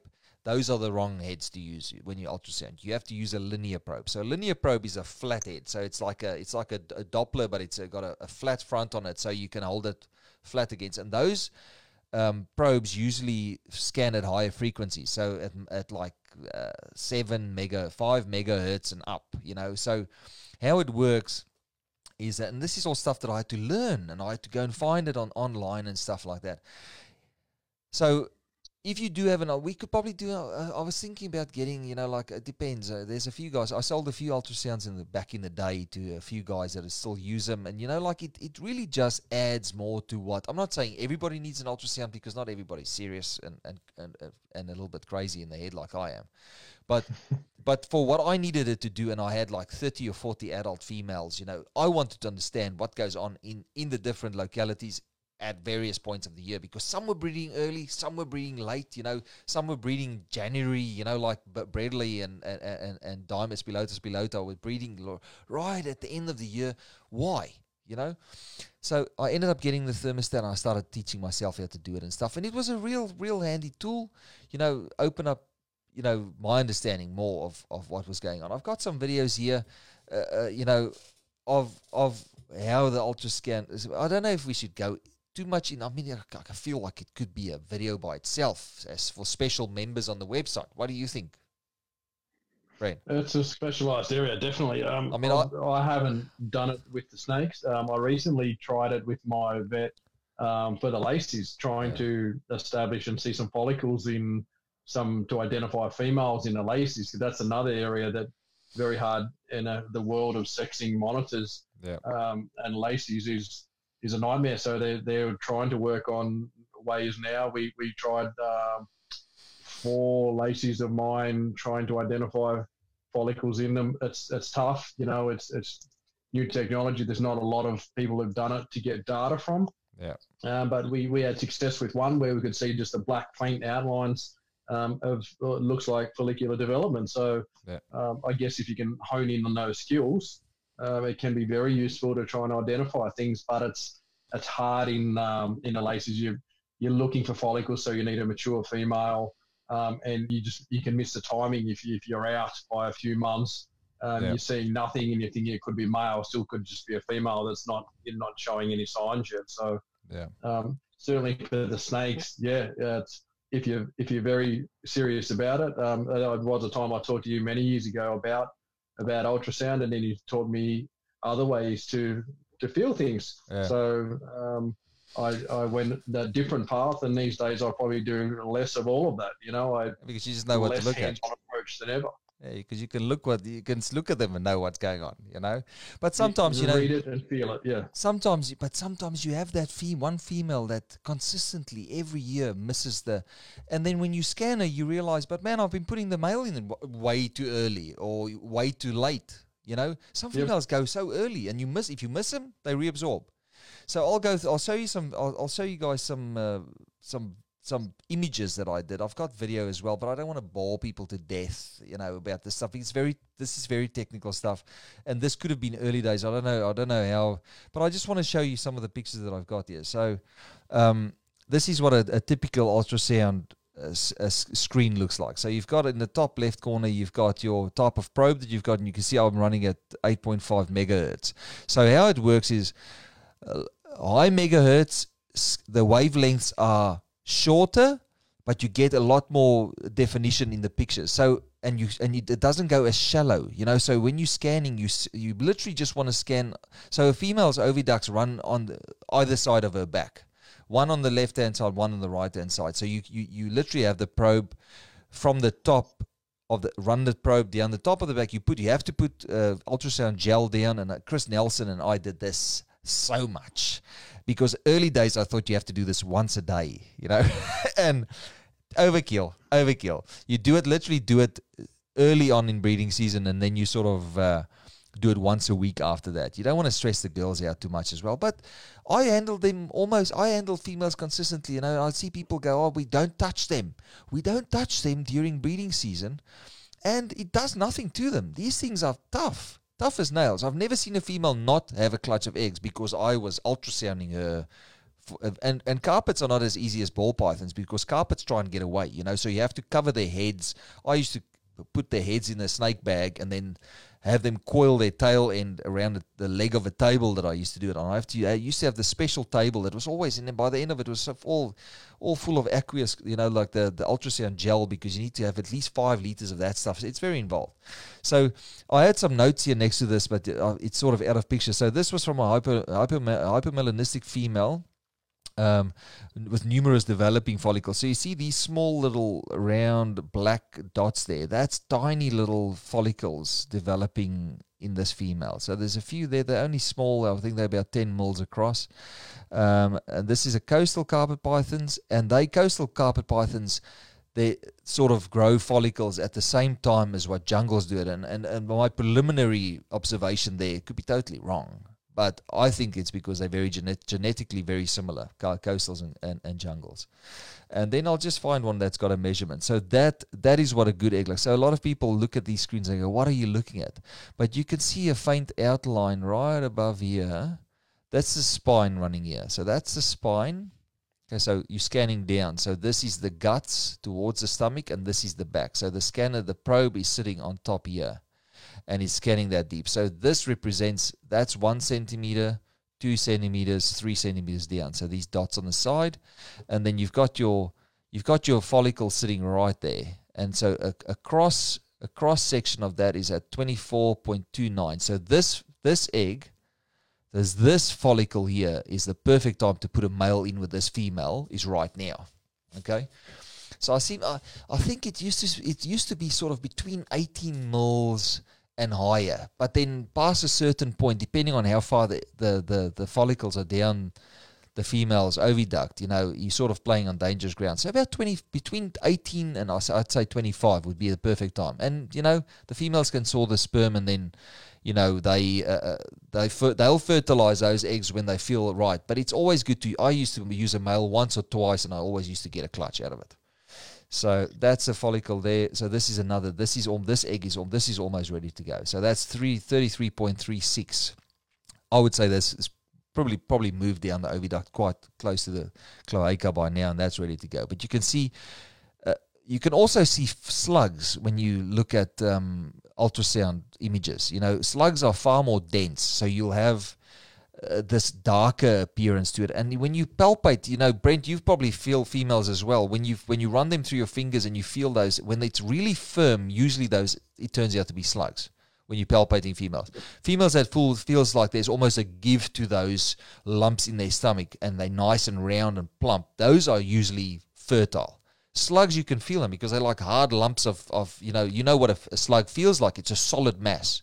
They feel like that in the female. So we'll talk about palpating, but there's two ways. You ultrasound or you palpate, or you just look, you know. So, did you always find the slugs were coming out first? I always feel like when there's slugs, and you feel them in the body, but when they're laying the eggs, I always seem to, the slugs will come 2, 3, 1, whatever's going to come, and then all the good eggs come. I always found the good eggs came after the slugs. Yeah. Oh, me too. You know, so they used to, and they sometimes expel those slugs like randomly. You know, like a week leading, maybe early. A week or two up to the thing. You know, so I just wanted to. So this is a good one. So that's 30. That's also 31. 31 mils, and then the diameter is at 24 mils. So that's a good egg.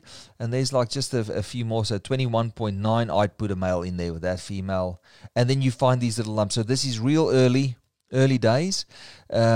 So the note that I made here was this Darwin female that has never bred in my care. I believe this female to be infertile. Note how solid and dark the follicles are. These follicles should be around 30 millimeters in diameter already at that time of year. Okay, so I think this was the second year after I've used the ultrasound unit. And then, I just made, I just wanted to show people where the thing is. Now, when you're doing the scanning, if you're scanning from one side, you will pick up the eggs on the opposite oviduct, so you'll sometimes miss them. So it's good to scan on both sides, depending on how you hold your ultrasound scanner, So there's just some more. You see how they butt up against each other. So these eggs as well. These eggs look like they're progressing well. They're growing, and you can see they sort of, when they push up against each other there, that's usually a good egg. You can see it's almost like a light colors, a lot of light colors inside it. There's very pliable inside, like soft jelly bags. Yeah, I've got some photos of some of the photos that I've got show eggs just came out of the female. They're like soft, and then as soon as they start sucking air in, it's almost like they start taking in, absorbing air or something, and they just firm up. They start to breathe basically. So that's at 27.9. I just want to see if there's any other situations here where. So see like that. That is something. These little dark spots here, like I wouldn't hold my breath for that female. Developing follicles are between 9 and so that's a jungle. So it also depends. Early in the season, they look little black dots on there, and then as they progress, they get bigger and bigger and bigger. So and then on this screen here, so this is where you start. This is the gallbladder. So you'll start sort of halfway down the female's body, and as soon as you hit that sucker, that's the gallbladder. Right above it, you'll see they'll start. So the oviduct starts right there.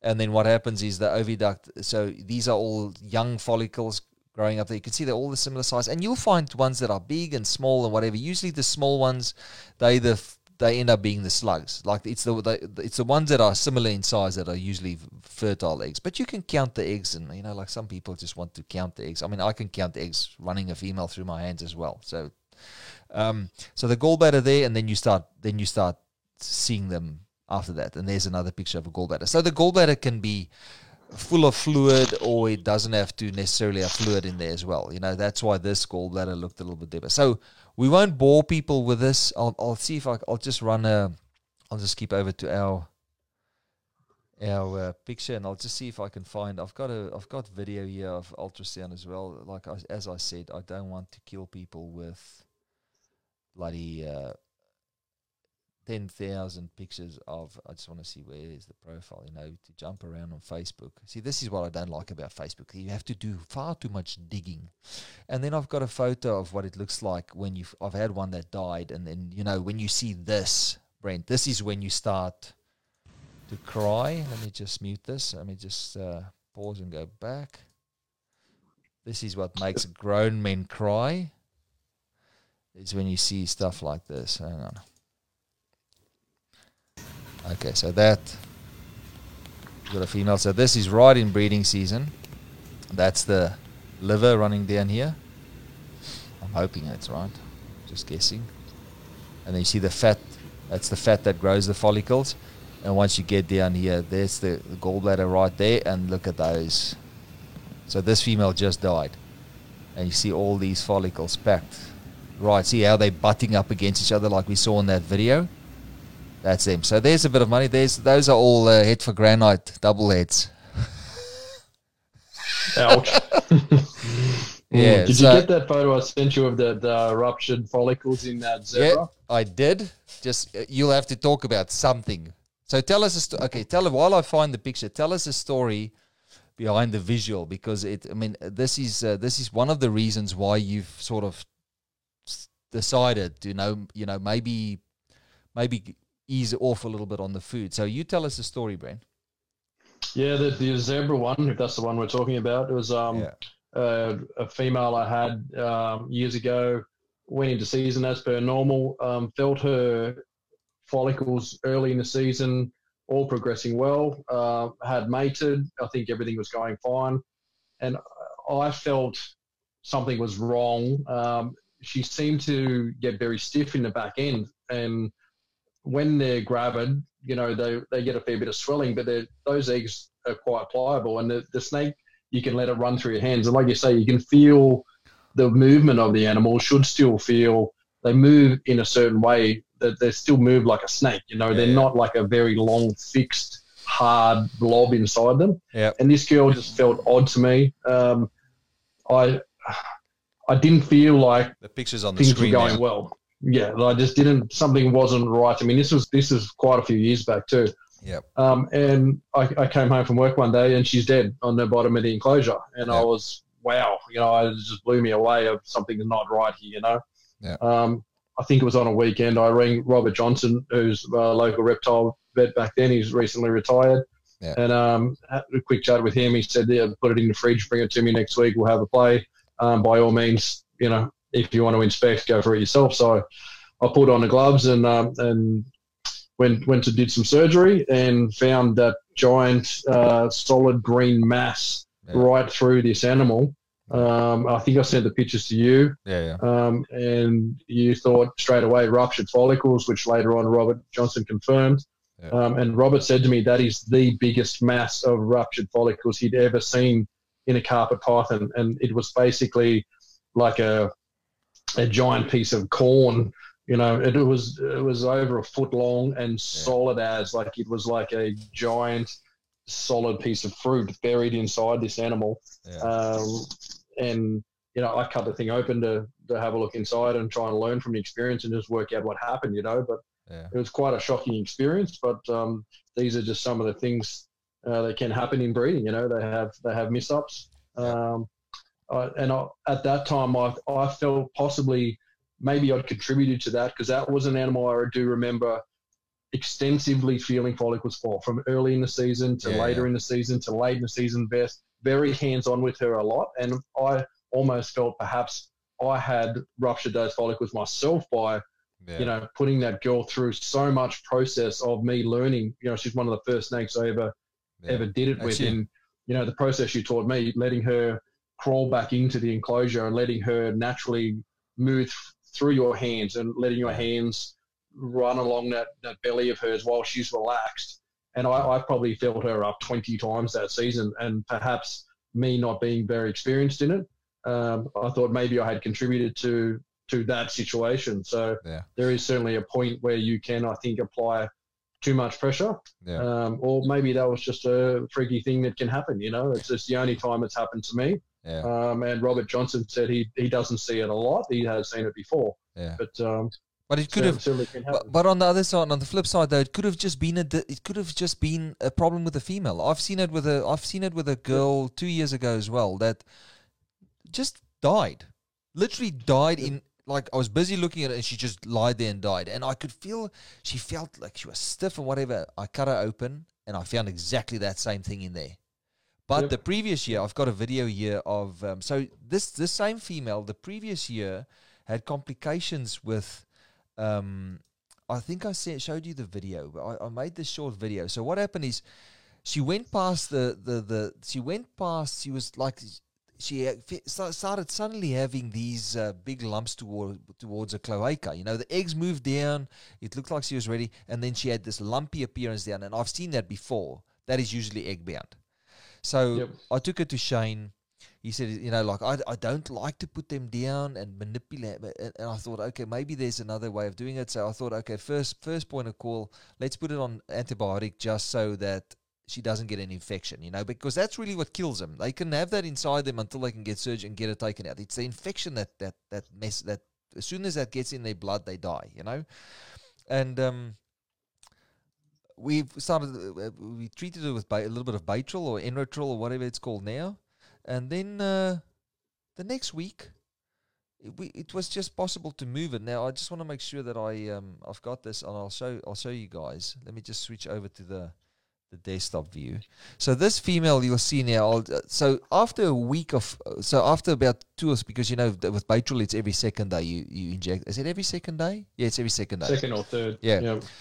I administered it, and that sort of made it a little bit more movable. I could feel it moving. So if you forced that egg out, you would tear her apart inside. I've seen guys do it, and I've experts, but I see the messages that people send around. Like you could see this membrane over it when he was pushing real hard, and then it all ripped out and stuff. People, I've seen this stuff happen over the years. But I'll show you. So this egg, so that's manually removing there. So there was 2 in there, but he was very, very gentle, and you could see it just pop out. But I think the fact that I used some Baytril. Let me just switch that nonsense off. Okay, but I think the fact that I used Baytril I think it shrinked them a little bit, or it made them, a little bit like lube them up a little bit to get them out. And I didn't know a lot of people put. So we shouldn't go off track here. This feels like we're going off track. Brent, you're right. You just almost looked like you. I'm watching a video. Sorry. It almost looked like you froze there, then I start stressing out here.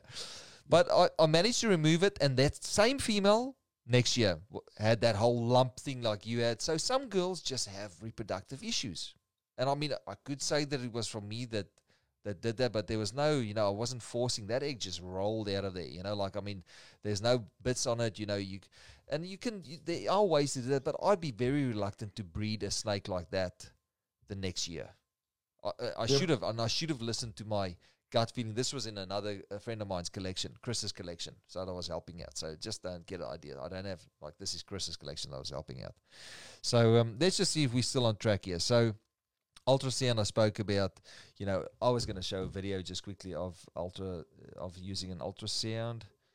Let me just find it. I know I had a video somewhere. Okay, so let me just see if I can start this without starting the sound. So I'll just go to the desktop. So this is just a quick ultrasound video. Slightly younger follicles in a female. See right up at the top here, the black round circle, so that's small. It makes sense. This is a different type of carpet python. You can hear the David Attenborough in the background. And they pop up, so there they are. No. It's trial and error, I didn't know anything about this stuff, so you have to never be scared of. Them. And there's a gallbladder. There's a gallbladder, yeah, and then they'll start appearing right above. 1, 2, 3, 4, 5, 6, 7, 8. Those little ones won't amount to anything, or they could be lying further down the back on the other side of the snake. A few more large ones. I'm happy with that. Okay, so that was just a quick video. So those units are really nice, and now ultrasounds are so compact. They just a probe, and it's wireless and Bluetooth, and you put them in a little dock after you've used them, and you charge them. They're a little bit more expensive, but they're sort of the same price now that those wired ones were. So, and with snakes, their tails carpets just grab onto wires and pull them around and stuff. So you want an ultrasound unit. If you're going to get an ultrasound unit, I highly recommend getting something that's wireless. And you need something that's linear, and you need something that can scan at high frequencies. Very simple. Okay, so we move on from that. So visual cues. Now, we've got tons of photos, but what visual cues are you looking for in a female to know that it's the right time to introduce that male, Brent? Go.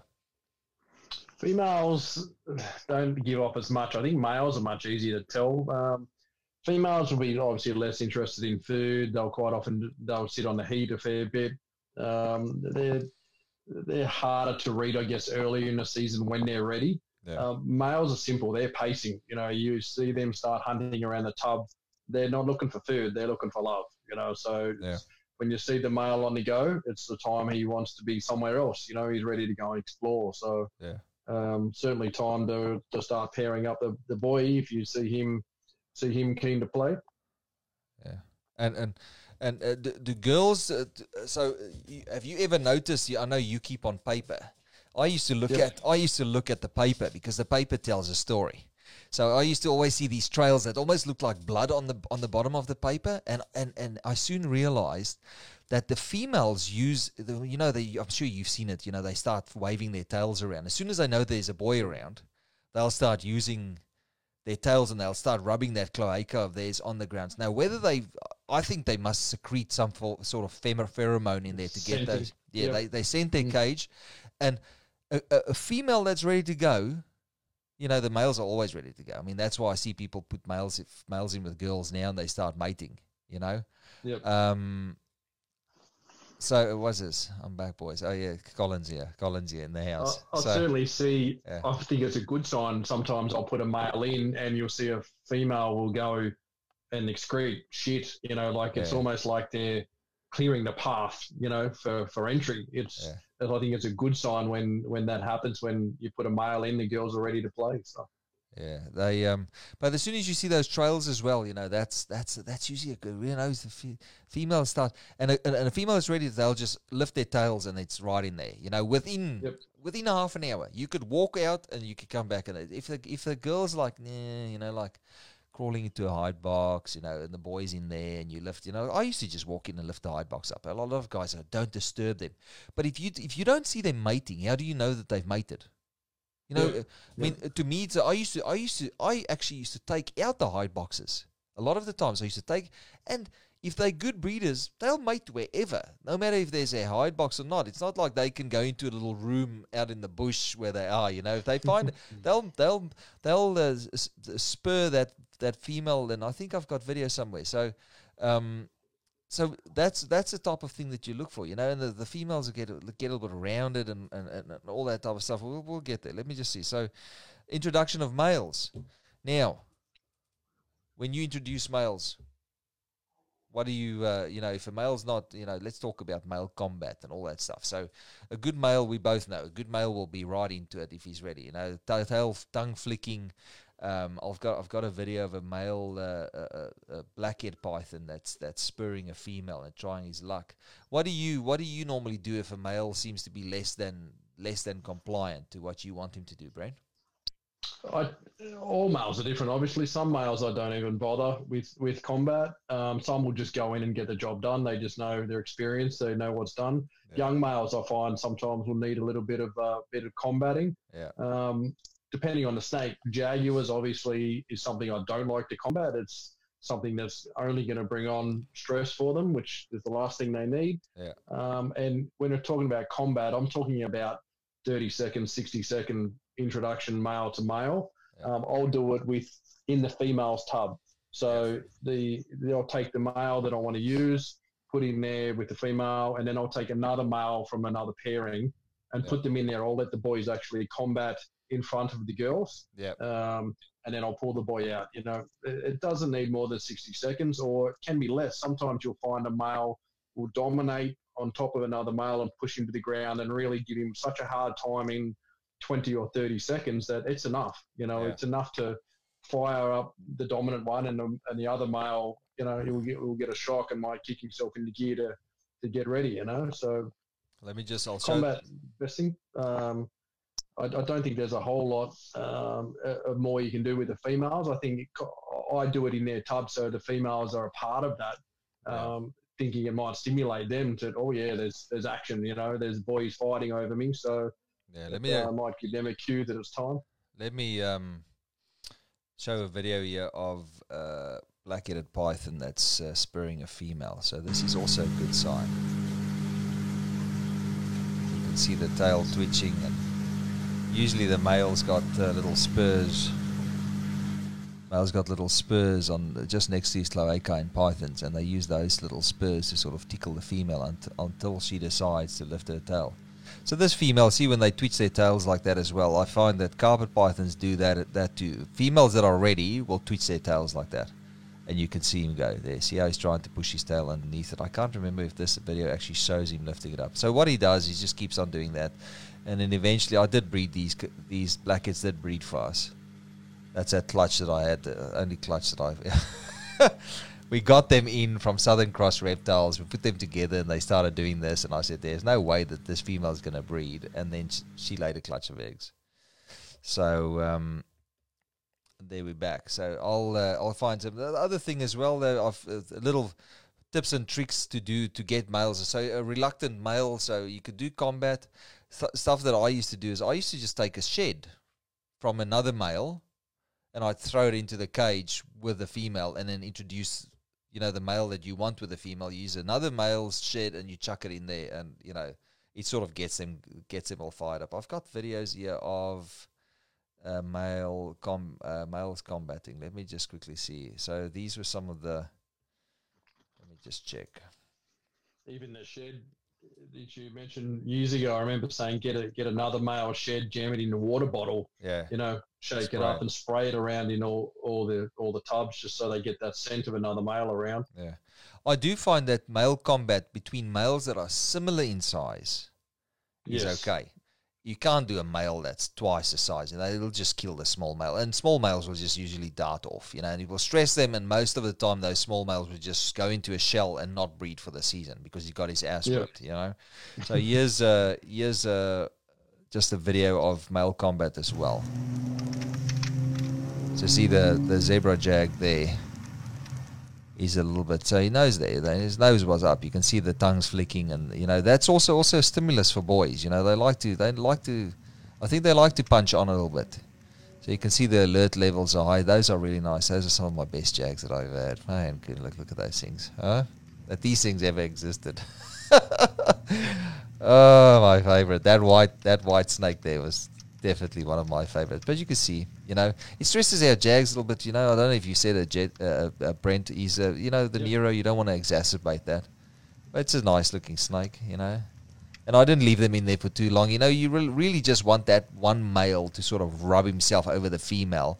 I also used to use sperm plugs. I've got a photo of sperm plugs that I'll pull up before. I also used to pop out sperm plugs when I pop them.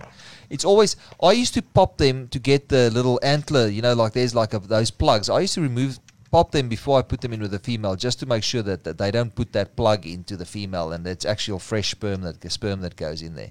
So you see now straight onto the girl. He's going, oh, yeah, daddy's home. There we go. Let's get in that. So we'll go back. Oh, I like this flashing. I like our video presentation we got here, mate. It's nice. I like it. It's very special.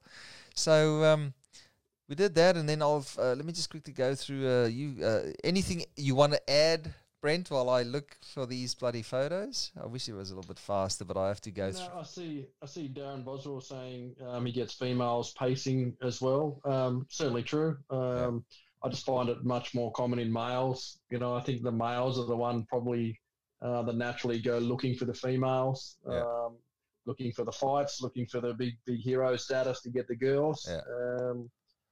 Females certainly, I think they're receptive to it, and not uncommon to see them out exploring, a little bit more during mating season. And here's another video of boys combating. Now, this male that's in this video was a guy that my first albino, and him and that male every season he would punch on with this guy, and he was far more aggressive than that standard wild type Darwin, but he used to destroy other males. That white snake.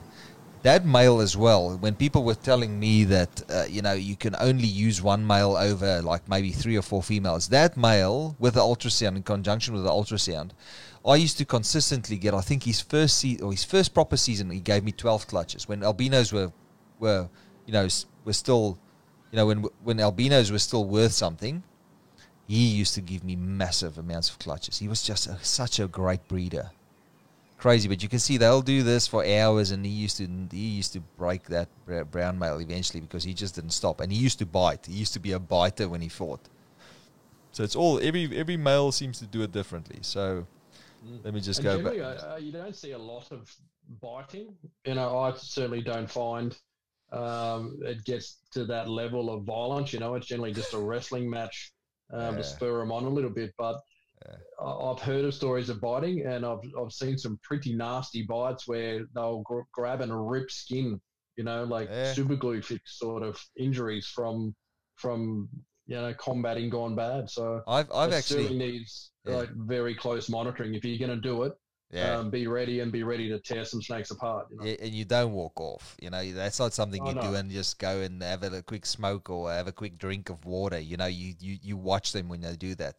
I did see that happen with a female once that grabbed. I introduced. You have to be very careful when you introduce those males. Sometimes some of those girls are so in tune to eat that if you put a male in there, that's something that moves suddenly, they will go for that. I had a zebra jag once. I'm sure you can remember. I added a zebra jag into a female, and that female tore holes into him. I would have photos. I just didn't think of that at the moment. But in cases like that, what I used to do is I used to just pinch the skin together. If there was the laceration was through the skin, I used to just pinch the skin together and just put a little bit of super glue on there. And just hold it down. If it stuck my fingers onto it, you just have to be careful. But that seemed to go through, and then by the end of the, males tend to also go through, when a male's done for the season, they also go through, my dad's great, isn't it?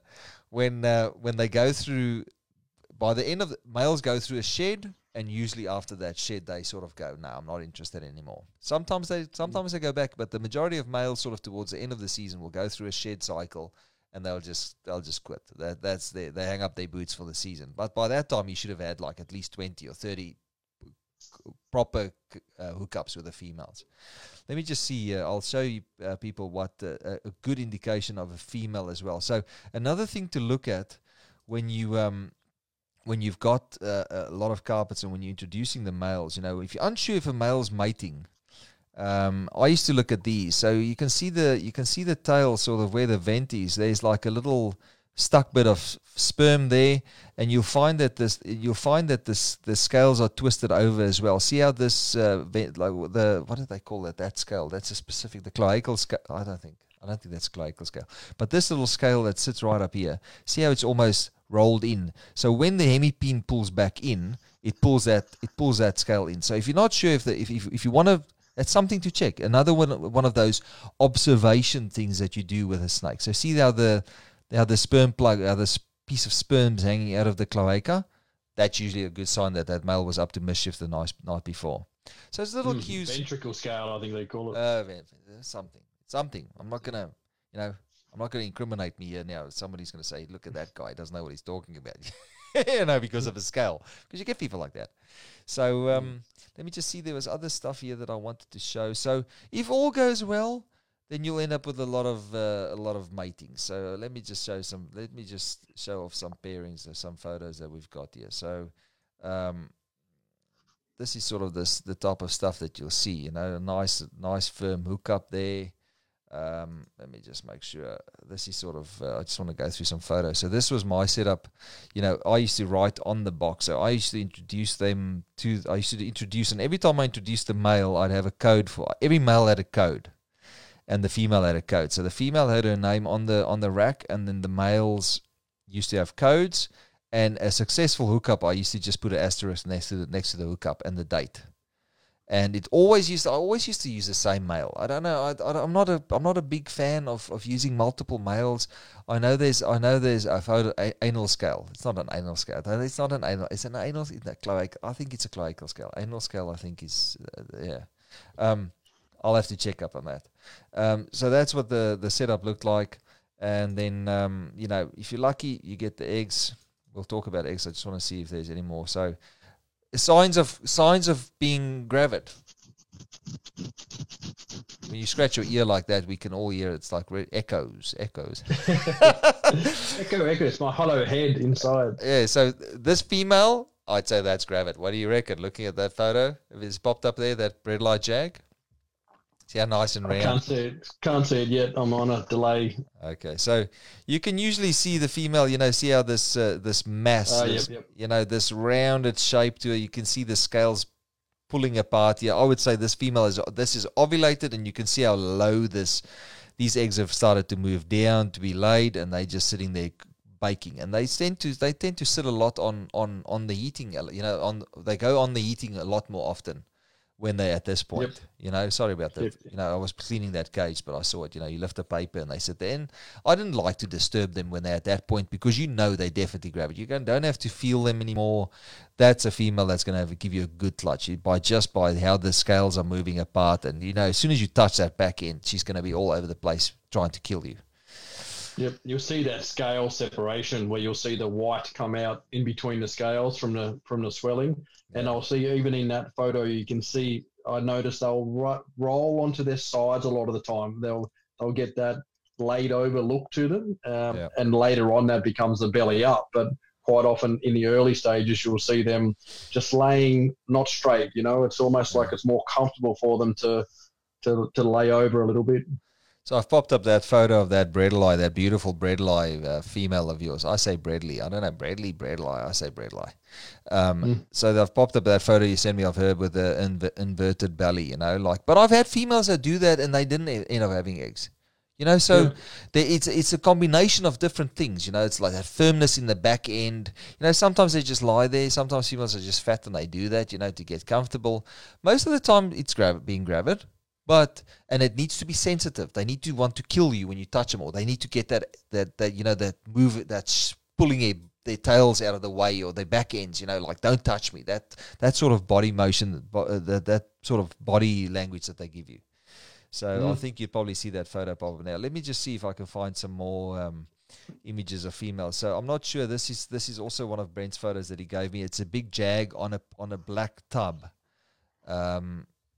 That you'll probably see a little bit later. So I think it's your het for axanthic female that you had in your lounge, Anal plate is the scale. Okay. Girl. Yep. Anal plate is the scale. So I don't know who gave this. Probably Darren. I don't know. It seems like. So Darren Boswell. Yep. So in snakes, the anal scale or anal plate is the scale just in front of a covering of the cloacal opening. Okay, cool. Thank you. Thank you for helping me out there. I was wrong. I wasn't just not sure. But okay, so that female there, that photo that you sent, was that female gave you a clutch, yeah? Yeah, definitely. That's the ovulation happening for sure. There's another picture I sent you of her sister. Same deal, used to have gigantic ovulations, like a football exploded inside her. It was you could not miss it, and it'd be 12 hours, 18-hour time you'd see that. I think this is it. And one of the other things was it a normal? Was it the normal female? She looked like a normal coastal. Yes, yeah. Okay, yeah. I've not a jag. The other just caramel coastal het axanthic girl. Yeah, so you'll see there's a picture of her. Yeah, I've stuck it. Sitting on the substrate in the bottom of the enclosure, and looks like she's just eaten a rabbit. It's very, you can't miss it. It explodes inside them. But you'll see right above her where she's sitting there is the heat lamp. And I always find during ovulation, they want that heat, they want that constant temp. Yeah. And something you must do as soon as you notice the ovulation or you're sure they're gravid is what I do is get them back onto 24-hour heat. I think that's the moment that the egg development is happening. The eggs are being fertilized. That's the start of the process where you need them back on full 24-hour heat. Until they'll lay the eggs, and obviously then the eggs go into the incubator on constant temp, at 30, 31, whatever you cook them at. So you must get them onto heat as quickly as you can see. That's why it's important to check morning and night to see those ovulations. It's rarely, I think, that it can happen. It can happen inside a shorter period than 12 hours. But if you're checking morning and night, there's a good chance you'll see that ovulation. Yeah. So and then there's just the photo. I'm just posting up some photos here while you're talking about that. So just it makes life a little bit easier. But then there's a photo that you send of your axanthic blackhead. So pythons seem to do it. So these, especially the bigger pythons, are very, especially big eggs as well. If the female's got a big clutch, the belly rolling and the inverted position that they assume. That's sort of very, very symptomatic of being gravid. On the I rare. certainly think when they're full belly up like that, I think it just takes pressure off those eggs hanging in the bottom of their body, dragging on them all the time. Yeah, all the intestines, yeah. I think two things. I think it probably takes pressure off them. They can go to a different position. So, it just shifts everything in their body. But also, I think they're where that axanthic sitting as well, directly under the heat. I think they're also trying to absorb that overhead heat straight into where the eggs are to keep temperature right as well. So I think it's a two-factor thing, it's comfort and it's heat. Who said sorry there to that? I didn't. It wasn't a dig. Like somebody said they're sorry. I think it was Darren Boswell talking about the scales. Yeah, don't stress. I don't mind getting corrected. It teaches me stuff as well. I was just not sure about anal, because anal, they don't have an anus. So in my mind, it was just like, do that, but let's not get sidetracked. So I'll put it back and I'll see if I can. So I posted a photo of that granite of yours. So you'll probably see the photos come through, but as they pop up, just have a chat to them. So you've got that. There's a photo of a granite also inverted in a cage. Granite, yep. Certainly certainly towards the later stages before laying the eggs, you'll see them start to really twist up. They'll get that very uncomfortable feeling, and they're pushing the eggs down towards the vent. And obviously there's a fair bit going on inside them, and during that process you'll see them get very twisted up and turning a lot and really getting ready to start pushing those eggs out. I've got a video somewhere, I don't know if I sent it to you, of a albino Darwin sitting coiled up and gently rolling her whole body around in circles. Just, you can see it gently pushing those eggs down. It's that process where the last few days before they're going to lay, all those eggs shuffle right down towards the back end. And that's when it's time. Like you're going to see that generally 30 days after the pre-lay. Let me see you're going to start to see those eggs rolling out very shortly. So let me see if I can find that video. I'm not sure if I uploaded the videos that you sent me.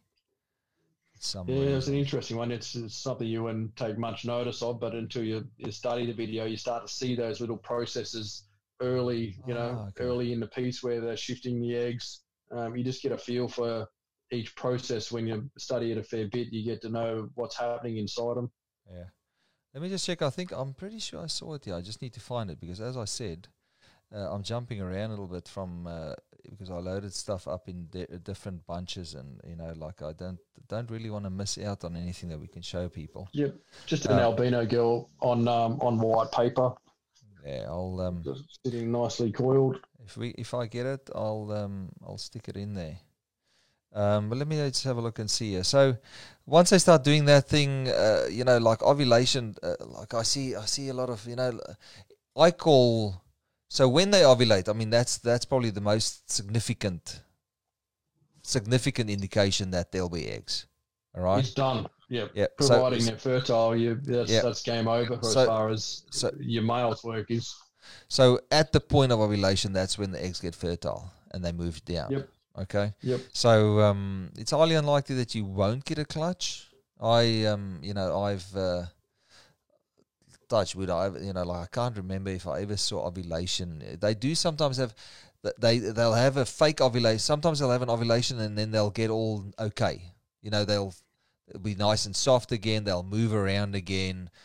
Females that go through ovulation and retain that stiffness in their back end. I just showed a photo of a zebra jag, I think, with a real, she ovulated as well. So it's more obvious in younger females.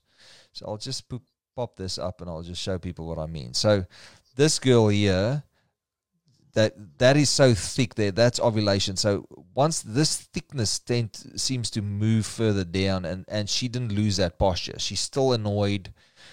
some females go, if you know that there's not going to be a clutch, then that female will just start acting like a normal. She'll start looking for food and stuff like that. So this position, they'll hold this position for the rest of the season until they lay their eggs. Okay? Very important to remember that.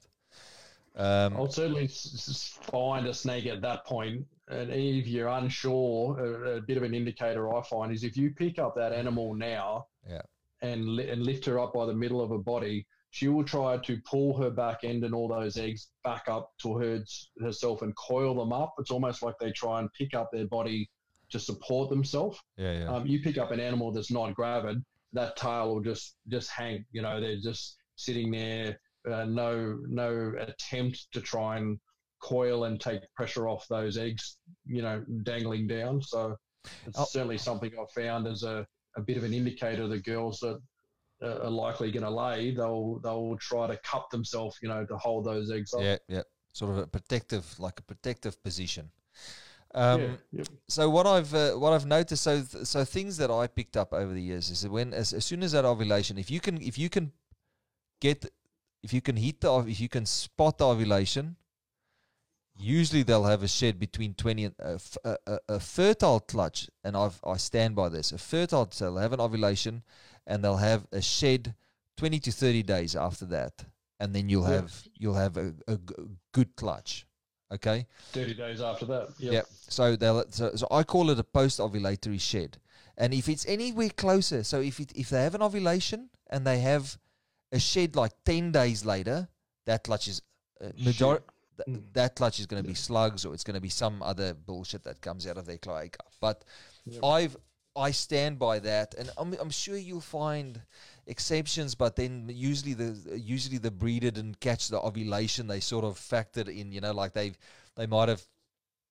might have been a 10 days later or something like that, and then they go, but it ovulated on this date and the shed was like this date, so it can't be that. But from my observations, from dealing with lots of females, 25 to 30 days, it's sort of in that, if they have a shed 25 to 30 days after they have that ovulation, there'll be a clutch. There'll be a healthy clutch, The longer the better. Yeah.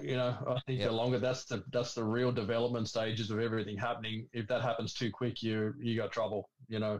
So the longer they're in there in that perfect environment, the better. Yeah. So trying to see if there's anything else here that we might need to look at. It's just some more combat and things like that.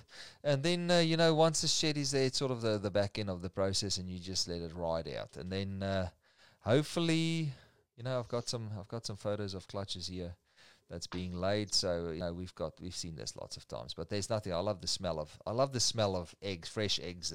I love the smell of snake eggs in the morning. And they'll do that, you can put a hide in there. Talk to me about, what do you do? What do you give the female when you know this is gravid? How do you process leading up to eggs? What do you provide the female for her to lay eggs in? Early in the season, like most of the time off season, the girls would have just a hide, plastic black hide, which is easy just for cleaning to lift up. During breeding season, or well before season, like now or a month ago, I use lay boxes, I call them. They're just a black plastic tub, hole cut in the side that they can crawl into, that you can lift the entire tub out from. So they're still covered. They will sit on top of that.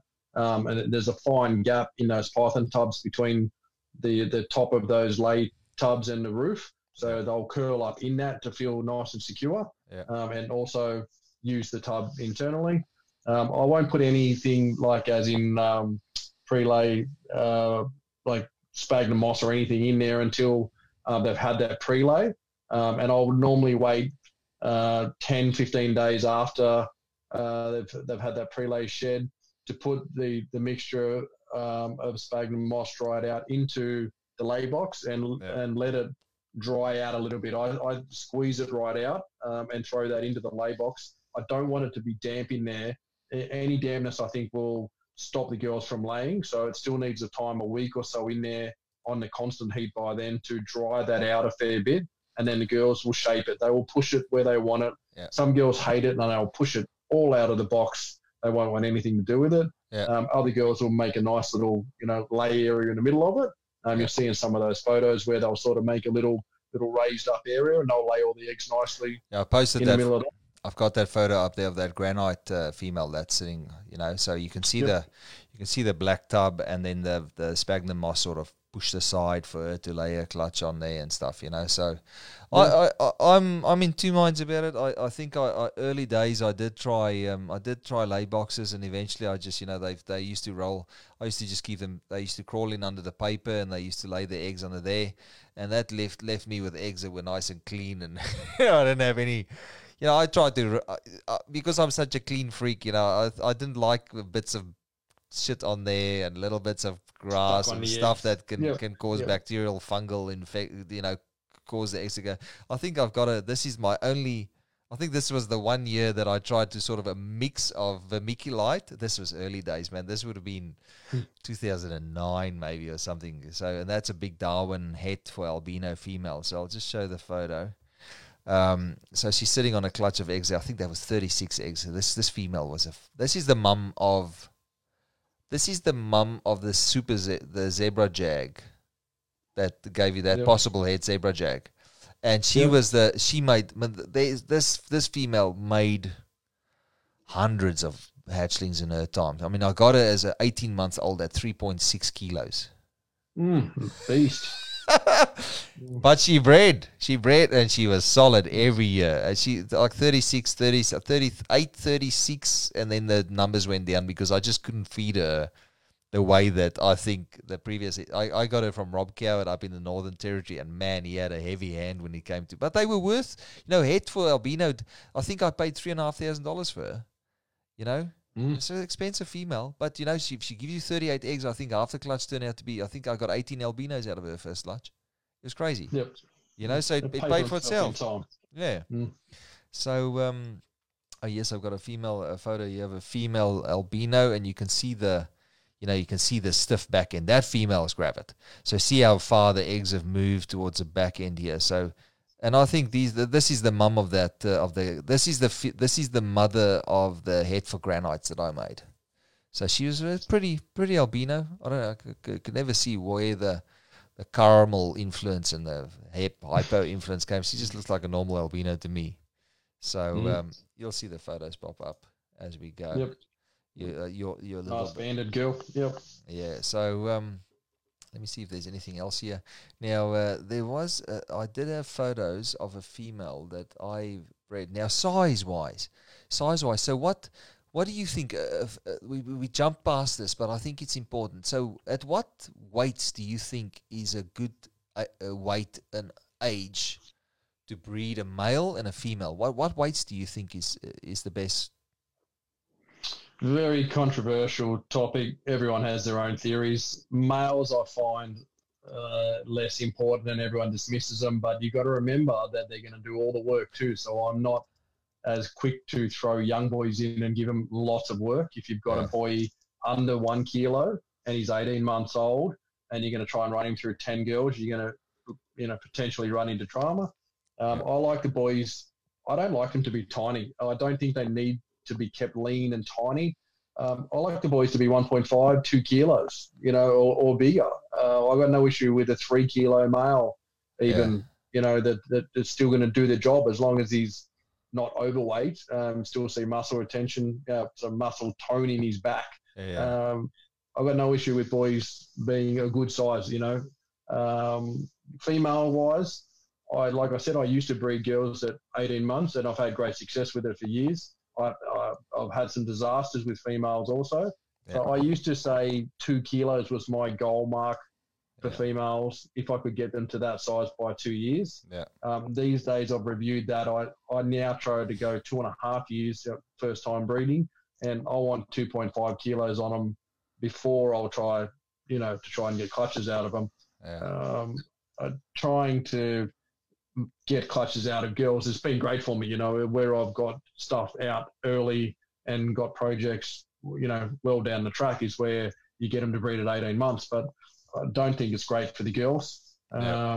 Less likely you're going to have issues. Like I've had some disasters. I'm happy to share my experiences. I think you've got some photos there of some of my disasters. But that can happen at any time. That's not just related to small girls, but I think if you have a small girl who has some sort of complication, it's going to get out of control much faster. You're going to see some more likely fatal issues from things going bad in young, inexperienced girls than older girls. Yeah, so I'll show you something now. Talking about younger girls, so in my mind, age plays as much an important role as size. Okay, so but I've had this. This was a freak. This I've never seen this ever before, and people couldn't believe when I showed them the photo. So I had a female that was about 1 kilo, but she was 5 years old. She was one that started. I think she was one of a set of twins. So you know how small they are, and she was never big or whatever.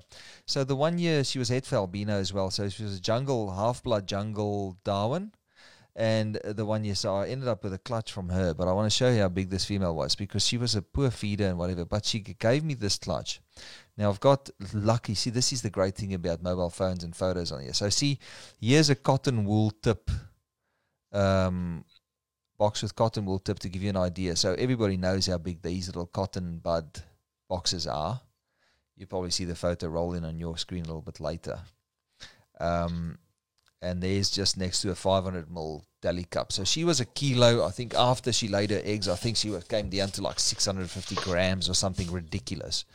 And I think she gave me 6 or 7 eggs. I think there were 7 fertile eggs. They hatched, no issues. There's a little tubber next to her. So, age is as much a factor in the female's reproduction as what size is. I agree with Brent. They have to be big, but I think after a certain age, I think their bodies can handle. So I think it becomes more of an age thing. Size is first, and then age is the next thing. As soon as they reach a certain age, I think their bodies can handle it. You don't want to breed. I don't think you need to breed them super early, but I've changed my mind as well over time about things. This is just a whole folder of bloody breedings and stuff like that. So we've seen enough of that. And then what is the next? So I think we're still traveling all right. Visual cues, introduction of males, mating behavior, signs of mating behavior. We've covered that. Palpating females, we've covered that. Signs of ovulation, post-ovulatory stages, nesting and egg laying. So, if you cover all your bases, you end up with a nice bunch of eggs at the end of the day, and I think that's what we all aim for. That is that high coal. Oh, here we go. The paper comes out. A special request from Cole himself. I thought you looked like you're busy writing stuff. I was reading comments, yes. Let me see. I want to go back to that folder that we had. So we'll skip through a few. We'll go through a bunch of photos. So we'll just go in random order and keep people entertained, because they come here to. Oh, I've got a nice video of me and my fat days. I love these ones. Back in the glory days. The fat days are coming back. So I'll throw this up. I'll quickly just scan through these things. So just the basic effects. You see mating. I'm going. It's a nice video of Manice going through a several year a growth spurt. So if you do everything that you're supposed to do, you sort of get this. So one photo that Brent was saying how the eggs come out. So people wonder, do they come out of the cloaca like this, or do they come out of the cloaca like that? So they come out soft. Okay, like a soft, like a marshmallow. No, not even a marshmallow. It's like a deflated like a deflated rugby ball almost. And then slowly, look at it and you go, what the hell's going on here? And then slowly over time, they sort of, you can see the pores on them, because the snake, the egg breathes, oxygen, absorbs oxygen through the shell. So you can see this, the egg start drying out, and then as they start drying out, they firm up and stuff like that. So it's incredible to watch, like I recommend it to anybody. A lot of people say, oh, you shouldn't breed snakes. And I myself, I'm a little bit against people just breeding for breeding's sake. But if you there's that clutch of 38, man, that was a ridiculous monster clutch. But people say don't breed, but it's a good experience for any young reptile keeper. There's ovulation again. It's a good experience for anybody that likes reptiles. To go through that process at least once. Yep. great fun, but just be mindful of what you breed. You've got to care for. If you can't sell that, you've got mouths to feed. So, you know, breeding one clutch for the experience is great. You'll always find homes for one clutch. Breeding 5 clutches of something and then being stuck with it is another whole story. So. Yeah, so I'll scan through some of these photos. You know, there's a big old hemipene. Brent can see. We'll probably watch this afterwards. He's seen a bunch of hemipenes in his life for these snakes. So we all know how these things work. Some granite love there. There's some good luck. Yeah, some nice looking snakes here. You know, worked with some nice stuff in my life. Brent as well. Brent works with some of the best stuff now. Oh, I like going to visit you.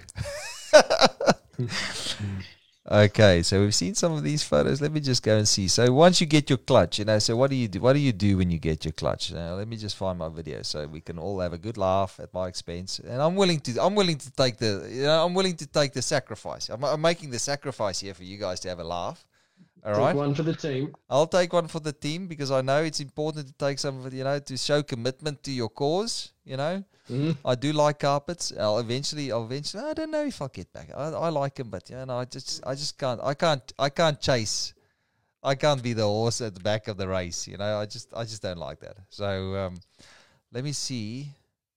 So this was an interesting video that I had. People might have seen it before. So this is a female just shuffling her eggs around. So a female can lift. You know, people think, oh, they lay the eggs, and you know, if you know, you have to make sure. You know, I worry when they lay them on the hot spot. But pythons are clever. I'll show you something here. So this is a little video. I don't think I've seen it before. So this is a female moving a clutch around. Okay. So you can see how she lifts the clutch around and she shuffles. She shuffles the clutch to where she wants it to be. And that's a jag. People say jags make terrible mums. I don't think so. Look at that. Okay, so now we don't want to see those ads. So that was one of the videos. And then, so I thought that's a great video of, and then I've got some photos here. I've got the time lapse here of a female laying a clutch. And you can see the eggs coming out. So... And that's another reason I like those lay boxes. You know, those little black boxes I use, they have like a 10 mil raised floor. Yeah. So it traps heat underneath there, which generates the heat up into the box. Yeah. But it also doesn't allow them to lay directly over a heat cord, you know, where you've got that risk of over temp. You know, and in a short period of time, I don't think that's an issue. If your animal lays and you get to them within a few hours, I don't think it's going to do much damage to the eggs. They're tougher than we give them credit for. Yeah. And if you're like me, I'm stalking them. You know, I'm up in the morning, you know, in egg laying season, and you get to see the indicators when you think in the morning there'll be eggs there, you know, and you can rock out there and they may have laid early. I find they always lay early morning. Yeah. So you're out there at 5 checking, and I'm often very late to work because, you know, there's 10 eggs out, and I'll see there's still, you visually see them by then. It looks like there's 3 or 4 more. And, you know, I'm ringing the boys saying I'll be in at 9. You know, like normally by 9, everything's out and done of what's going to get done, and I like to grab them out. Some stuff I'll separate or semi-separate, you know, and straight in the incubator and then go to work. So yeah, you're the boss. That's the only time I've seen you leave work, or you don't even go to work. You just say, "Oh, I'm not coming in. I've got some errands to run at home," and then you just sit there and watch them lay and then you rush off to work. So there's but from my wife, don't worry, I get reminded of that very often. Of, you know, it need to take time off for kids something or family something or help me with something. I can't do it. I've got to go to work. Sorry, but you know, snakes, you know, laying eggs. Everything stops. Doesn't matter what it is. Sorry, you know. And I used to be the same with egg cutting. You know, eggs pipping, and the whole world would stop. Now I've got a little bit more patient. You know, I even see stuff pip in the morning, and you know, I'd love to stay and cut, but I'll go to work and come home and then cut the rest of the clutch. So we have to remember that whatever we can do, they can do better for themselves in nature, and they seem to do a perfect job. You know, they've been doing for thousands of years. They just know. So us trying to intervene is just not going to, you know, like that's what I'm saying. You know, these things, those gravid females in the wild would crawl over rocks and push themselves through rock crevices and go places, you know. So they're not little pieces of, they're not the fine jewelry that will break if you go near them. You know, like I said, you know, I used to go in there if there was a hide and they were in there busy doing their stuff. I used to just lift it up. If the male was mating with it, you close it up and that's it. So what if you interrupt? They'll probably hook up again. And most of the times, you know, I've seen males hook up sometimes for up to a day or two with a female if he really likes the girl, you know. So I'm sure, you know, like a little bit of this disruption is not going to make the world. So I'm going to put this. I just quickly need to run to the loo. I think this video is 4 minutes. It should cover this. So sit back and relax. The fat me in the good old days, and I'll just make sure that the videos not the levels are right. Okay. Okay, good day everybody. I just thought I'd take some time to make a video and show you how these incubation tubs of ours work. A large budget incubation tub. They look like that. They come with a removable tray. And the first thing that you do to start using these to get a clutch of python eggs, we recommend it for most of the bigger or larger pythons in Australia. We use just commercially available water crystals mixed in a ratio of 1 teaspoon to 600 or 700 mils of water. We find that consistency to be the best. You just add that to your tub. This provides the necessary humidity inside the tub for the eggs to not dry out. Give it a good swirl around. And then you put your tray in. That goes straight away. That goes to the side, or let's put it this side because I'm going to work with the female on that side. So we just got this clutch of carpet python eggs. I don't know if you guys can see in there. And to remove the girl, you literally just have to be very careful. It's quite a good clutch. For the first time female, you have to try and avoid the head. And it's about as simple as it gets. Make sure you have the tub ready for her to go in, like I don't have at the moment, so I'll just put it on the floor. What happens to these eggs now is that's what you call a slug or an unfertilized egg. It's really just a follicle that hasn't developed like the rest of these guys. So that usually goes straight in the bin. To remove the eggs, quite simple. We literally just place the tub in there, pick up the eggs. They don't seem to mind moving around too much at this stage. They go into the incubator. A couple here that's rolling around, but they seem to settle down over time. We'll just wedge them in there. Hopefully they've recorded okay. And we usually mark them with a pen just with a little number on it. Sorry, I'm a little unprepared. That's sort of a spur of the moment video this. What we normally do is we mark them, so 1, 2, 3, 4, 5, 6, 7, 8, 9, 10, 11, 12, 13, 14, 15, 16. This also gives us a rough indication of where the eggs, what side up they need to go if they ever decide to roll, or like I'm clumsy, I sometimes knock them. These eggs all look good.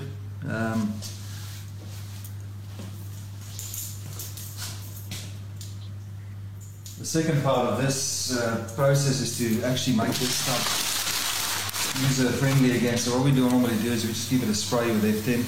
You'll find the female will be restless for a few days after laying the eggs.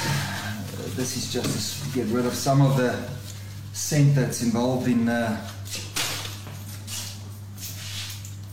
some of the eggs. And just new paper goes in. Water bowl goes back, and it's ready to move on. Thanks for watching. I decided to add a little bit more to this video. Part 3. Now, these were those eggs that we just had a look at, I pulled from that female. And I just wanted to show you what good eggs look like. So, that egg's got really small little veins. It's hard to see. There they are. Of eggs in here. Veins running on the inside of the shell. So far so good. And let's see the eggs right there. Yeah, and that's how you know a clutch is good that you just pulled. Thanks for watching. Yeah, so that's you could see the shirt hanging over the gut. The good stuff. Okay, so but I think we pretty much covered. Let me just see, because I've always got more stuff here. Oh yes, I've got a video here of a female doing that. Are you still there, Brent? Are you still alive, mate? Yeah.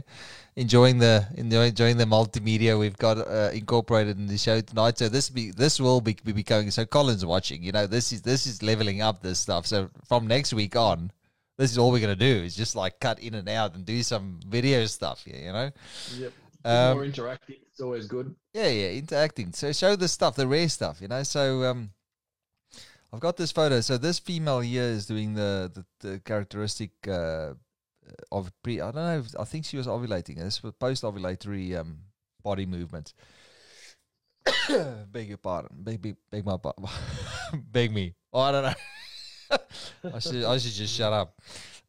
Okay, so let's have a look at this video. Okay, so somebody asked me the other day, how do you know if a snake's gravid? Now normally females are not that sensitive in their back end and they're not stiff like this. And you pick them up, they curl in like that. Alright, you can see the ovulation. And that remains like that until it is real uncomfortable, real annoyed. Yes. Try something a trained eye can pick up real quickly. Okay, so I think we pretty much covered it. Do you think there's anything more? You know, I mean, there's always be more. There'll be stuff that we missed for sure. Always something we miss. You're missing water in that water bowl, which I always used to notice in your videos. You must have been short on water back in the days or something. Water restrictions. Yeah, but some secret remedy of yours, you know. You know, I was always worried because the biggest thing that I worried about was females spilling those or laying eggs in water bowls. I think that that was I think that was the theory behind not having water in there, but it wasn't a common occurrence. You did wisen me up. I did have issues a couple of times with females that I think was dehydrated, and it causes them to have issues with laying the eggs. It has to. Yep. I mean, when their body's right, it's like running. You know, it's like running a car with no oil. You know, it's the same thing. If they're not lubed up properly inside, then of course it's going to cause you issues long term, with all different types of issues. So I don't know. Yeah, I found that there's probably an area we should discuss is that's all things going well. There can be disasters also with things that happen during those processes. Some due to environment, some just due to defects that happen during the process. Dehydration is one of them. I had a couple of females get egg bound that were on critter crumble. Yeah. And I always thought that critter crumble absorbs so much out of the environment, you know, so dry all the time in those enclosures that they sat on. I often wondered whether they just sucked too much humidity out of everything for the girls. It was just weird that both girls that were on that critter crumble got egg bound in the same year. You know, I found that odd. Okay, so I've got the photos here. So what I'm gonna do is we'll keep talking. Tell us. You'll probably take a while to get the photos come through, but as soon as they start coming through to you, keep talking now. Tell us what happened, and then people will start seeing the pictures as they, you know, you'll start seeing the pictures, and then you can talk us through it. So, what? Somebody's just asking if we're going to talk about incubation. Yeah, incubation's another topic. We breeding snakes, and then we'll have a show on incubation, because that's all. I'm doing another show tomorrow on the Reptile News channel with John Dragna. That's going to be very focused on reptile incubation, because he's the founder of some incubation tubs. I've done a lot. So go into Reptile News. Tomorrow, I think I think the show starts at 1 or 12 o'clock or 1 o'clock. I think from memory 9 o'clock New York time. So whatever that is in Australia. So I think it's 12 o'clock or 1 o'clock or something. Just go and check out the page. So Brent, I think that picture would have probably popped up on your screen now. Could just tell us what happened with these females?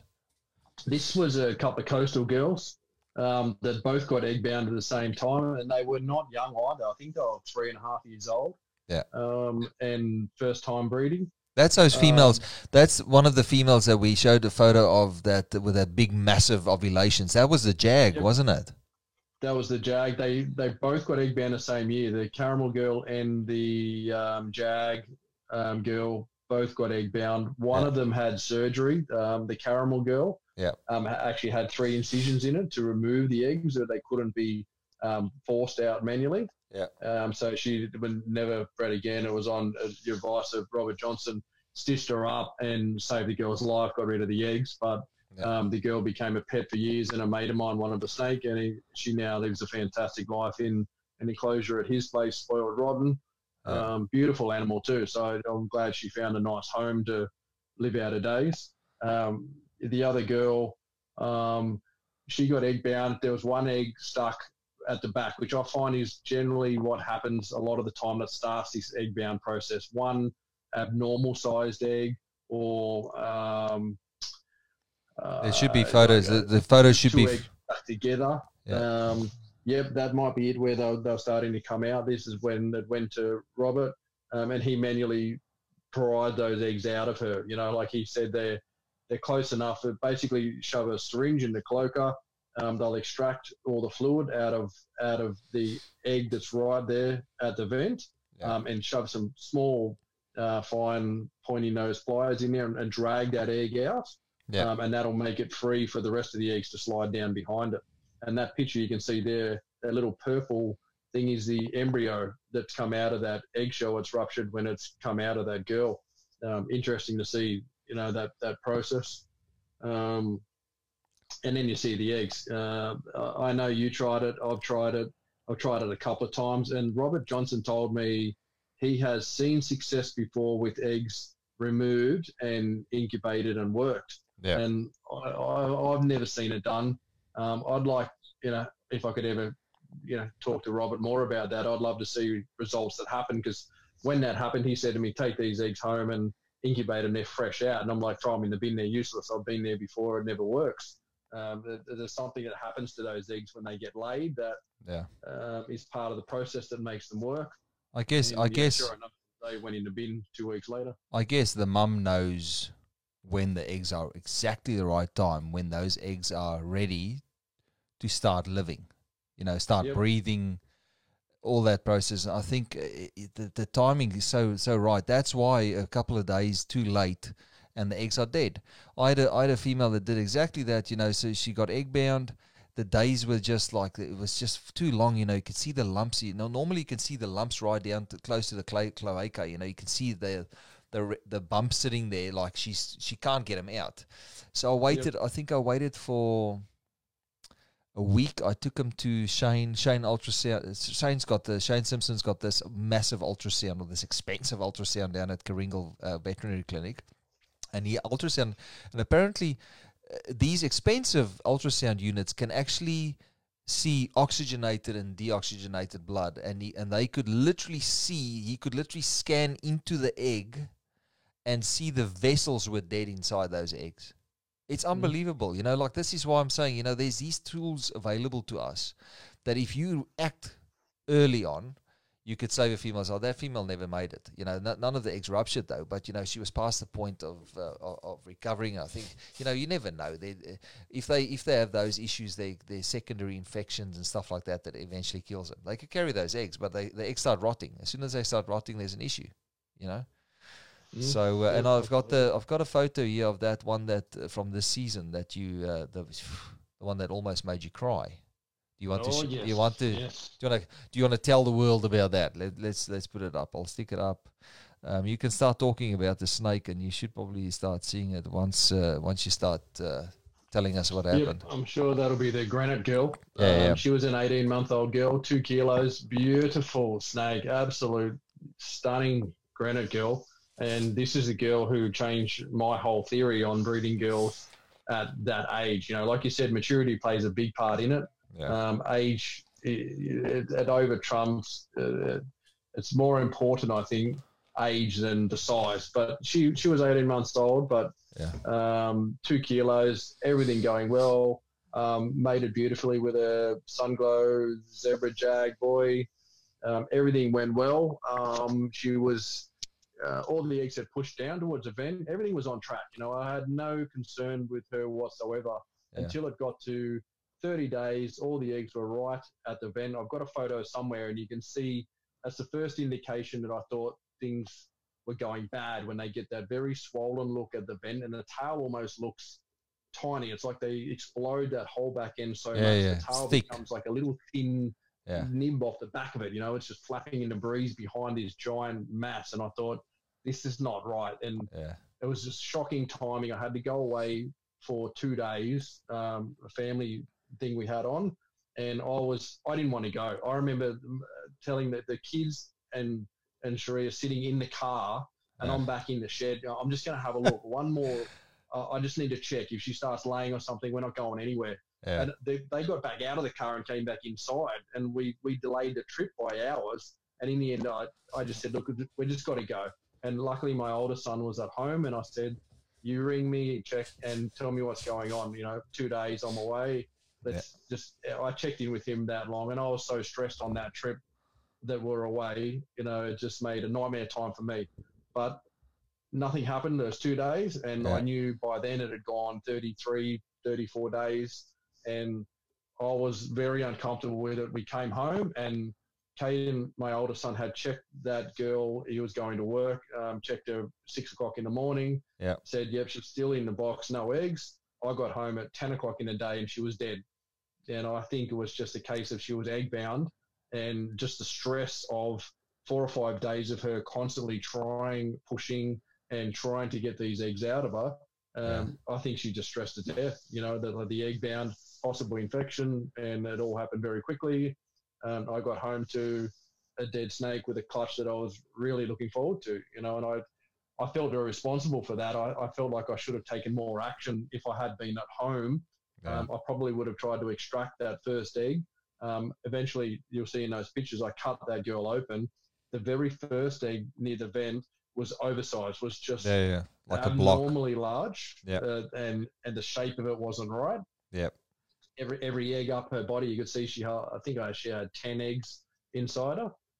And every egg after that looked fantastic. So if I could have just got that one out, she might have got the rest out. But hindsight's a wonderful thing. I would be happy to have every one of those eggs in the bin and have that snake alive today. It's you don't get a second chance after that sort of event. So that's something you got to be prepared for, these things that can happen. When you get a little bit more experience and you've seen a few more things, your radar starts to turn on. I just knew something was wrong, and we were away with people, and I remember saying to them, I just know something's wrong with this thing. Adamant, the funny thing is, did you post the photo of that granite? You posted the photo, and I remember seeing that photo, and I looked at her and I went, by the way she's posturing and sitting in, just from one picture, I looked at it, and I think I sent Chris a photo, and I said, what do you think? Do you think this is, and then I think you sent me the photo. I mean, you still, it was a big thing to you losing that snake. I know you love that snake, and I remember you sending me the photo, and I went, fuck, my gut was telling, like you said, it's that gut feeling. The longer you do this stuff, the more you know what's right and what's wrong, and you can just see by the way they sit, because they lose that.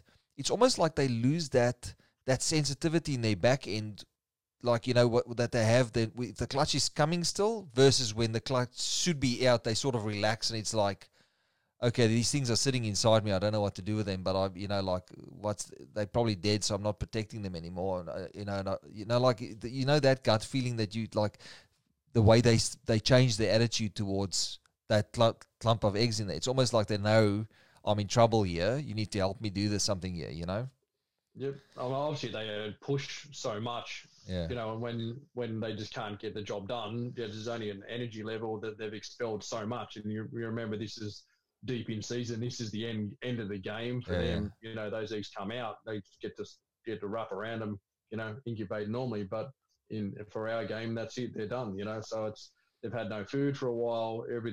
All their energy's gone into that producing those eggs inside her. Yeah. So they're at a low energy level anyway. So, that was a very, very harsh lesson for me about, younger girls. Those things can happen. I think the size of the animal matters and the maturity level matters a lot. So I changed my minimums, I guess you'd say, based on that experience alone. That one hurt me bad, as a animal that I really didn't want to lose. So. Yes, I found a photo that I thought we might just share. So I just wanted to show. So this is what I was talking about, the sperm plug. So ideally, you don't want. I just think I saw a video the other day as well that sort of other guys do it. With the ball python guys, they sort of push this. They pop the snake to get rid of this little sperm plug here. So you see this little hard piece here. That's literally skin that just blocks up the hemipene when it's not used. So you want that rid of that, because that goes into the female sometimes. I don't know. It could block up the female, and prevent the good white stuff. The fluid here. That's the semen that you want inside the female to fertilize the eggs. That surprisingly comes out very easily.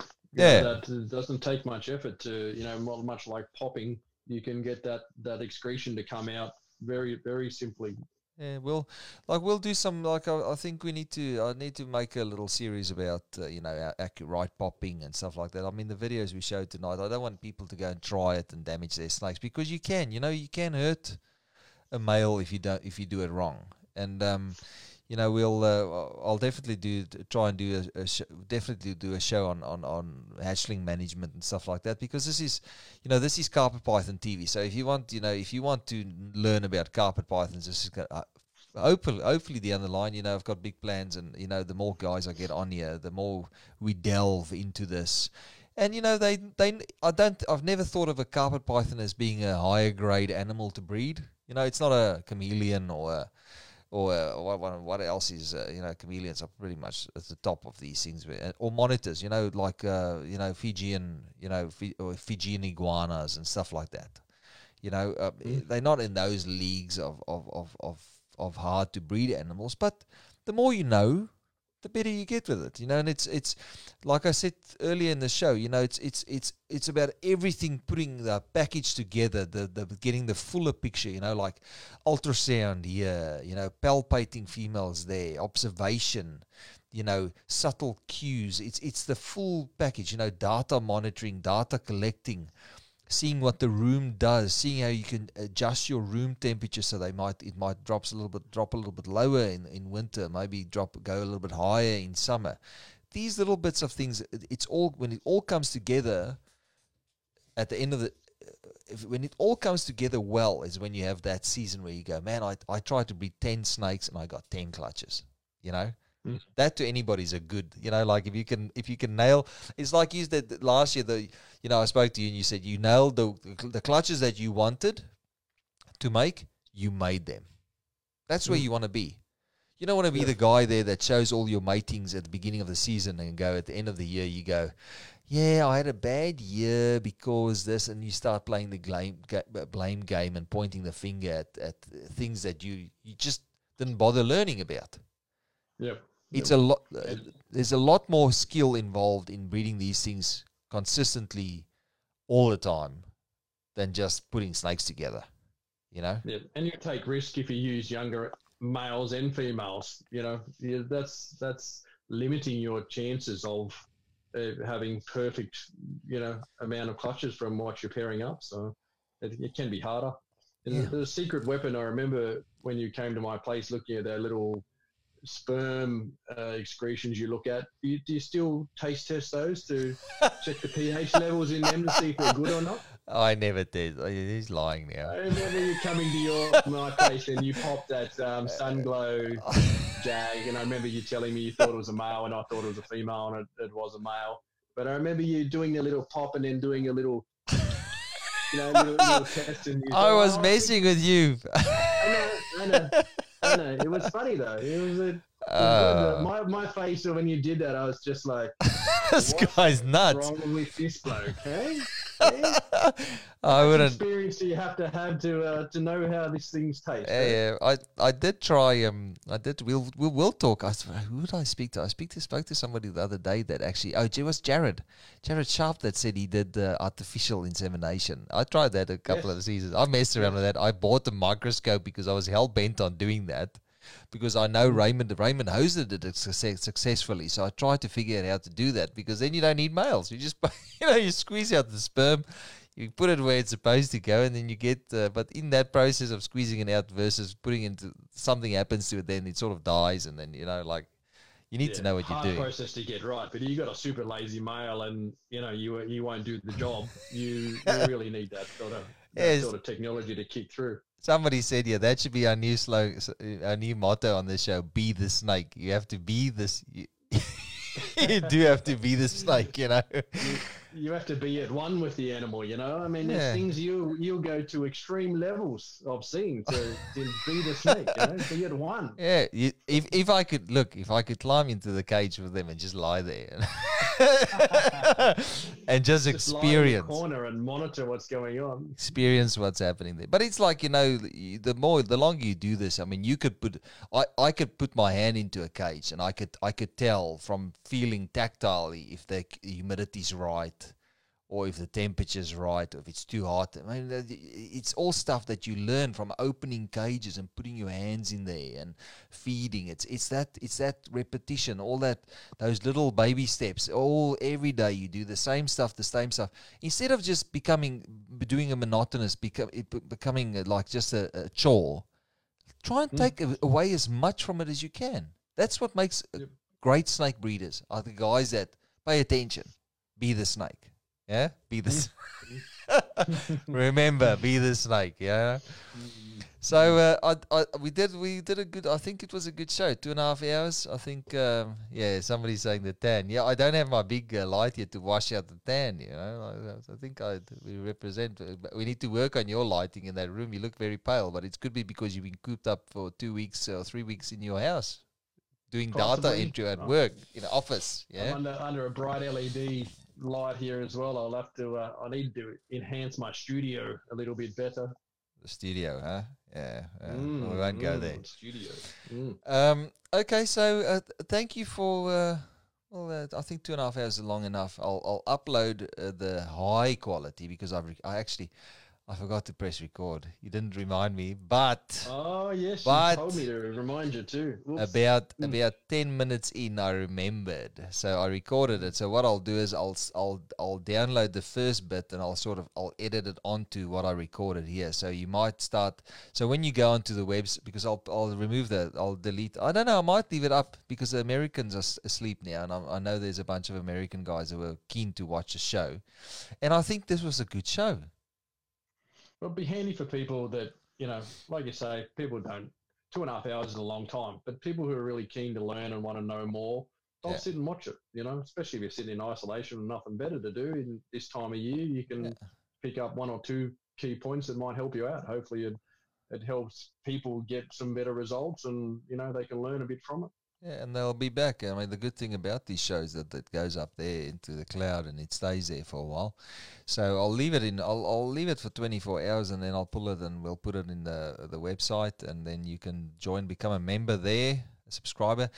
Like, please, it's not to.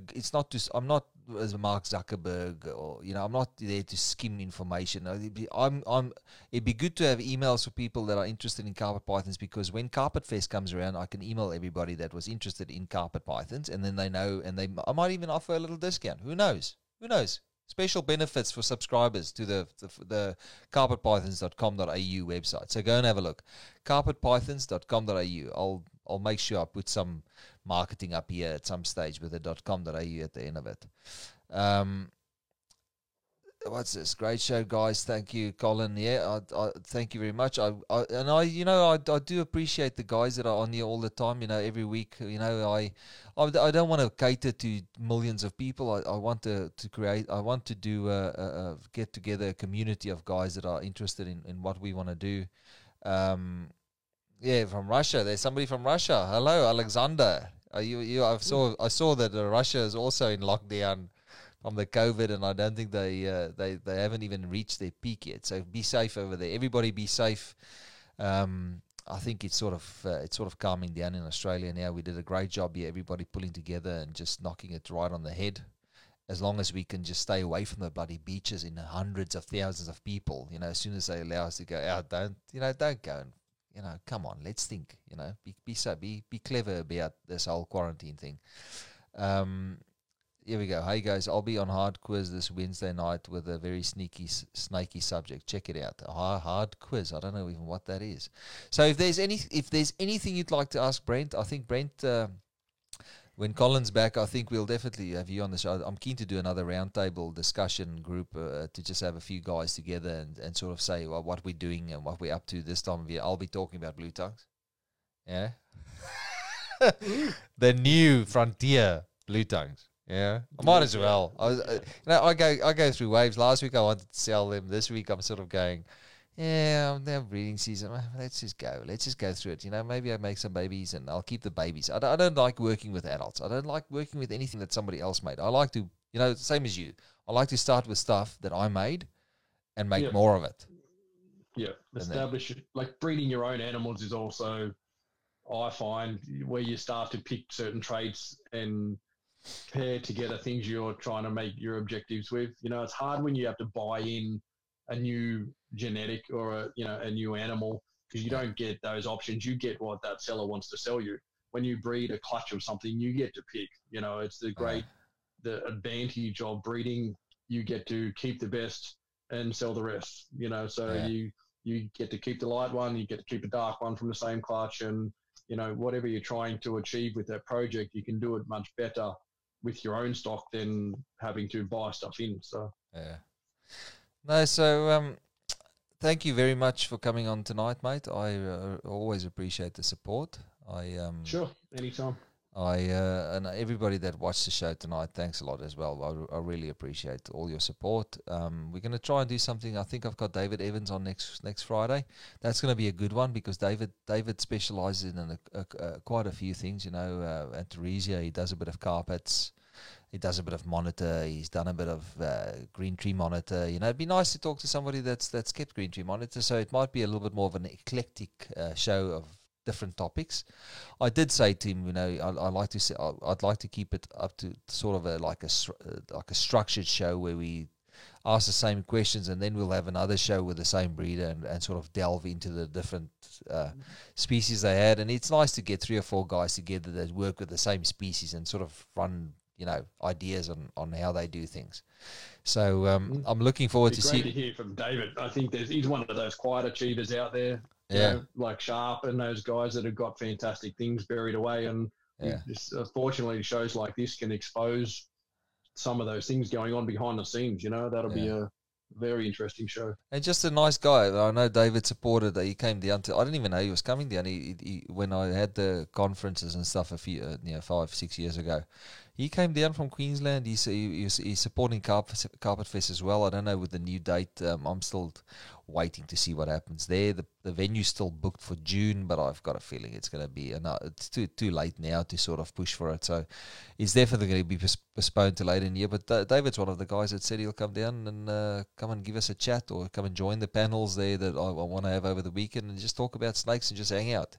So, thank you everybody for watching. I'll call it a night now. It's a good 2.5 hours. Let me just see here. 2 hours and 40 minutes. So all up, it'd probably be 3 hours. Thank you for watching. Have a great weekend. Stay safe. Victoria, rug up tomorrow. I think we're expecting 22 mils of rain. Not sure about the rest of the country, but stay safe and thanks for watching. Thanks.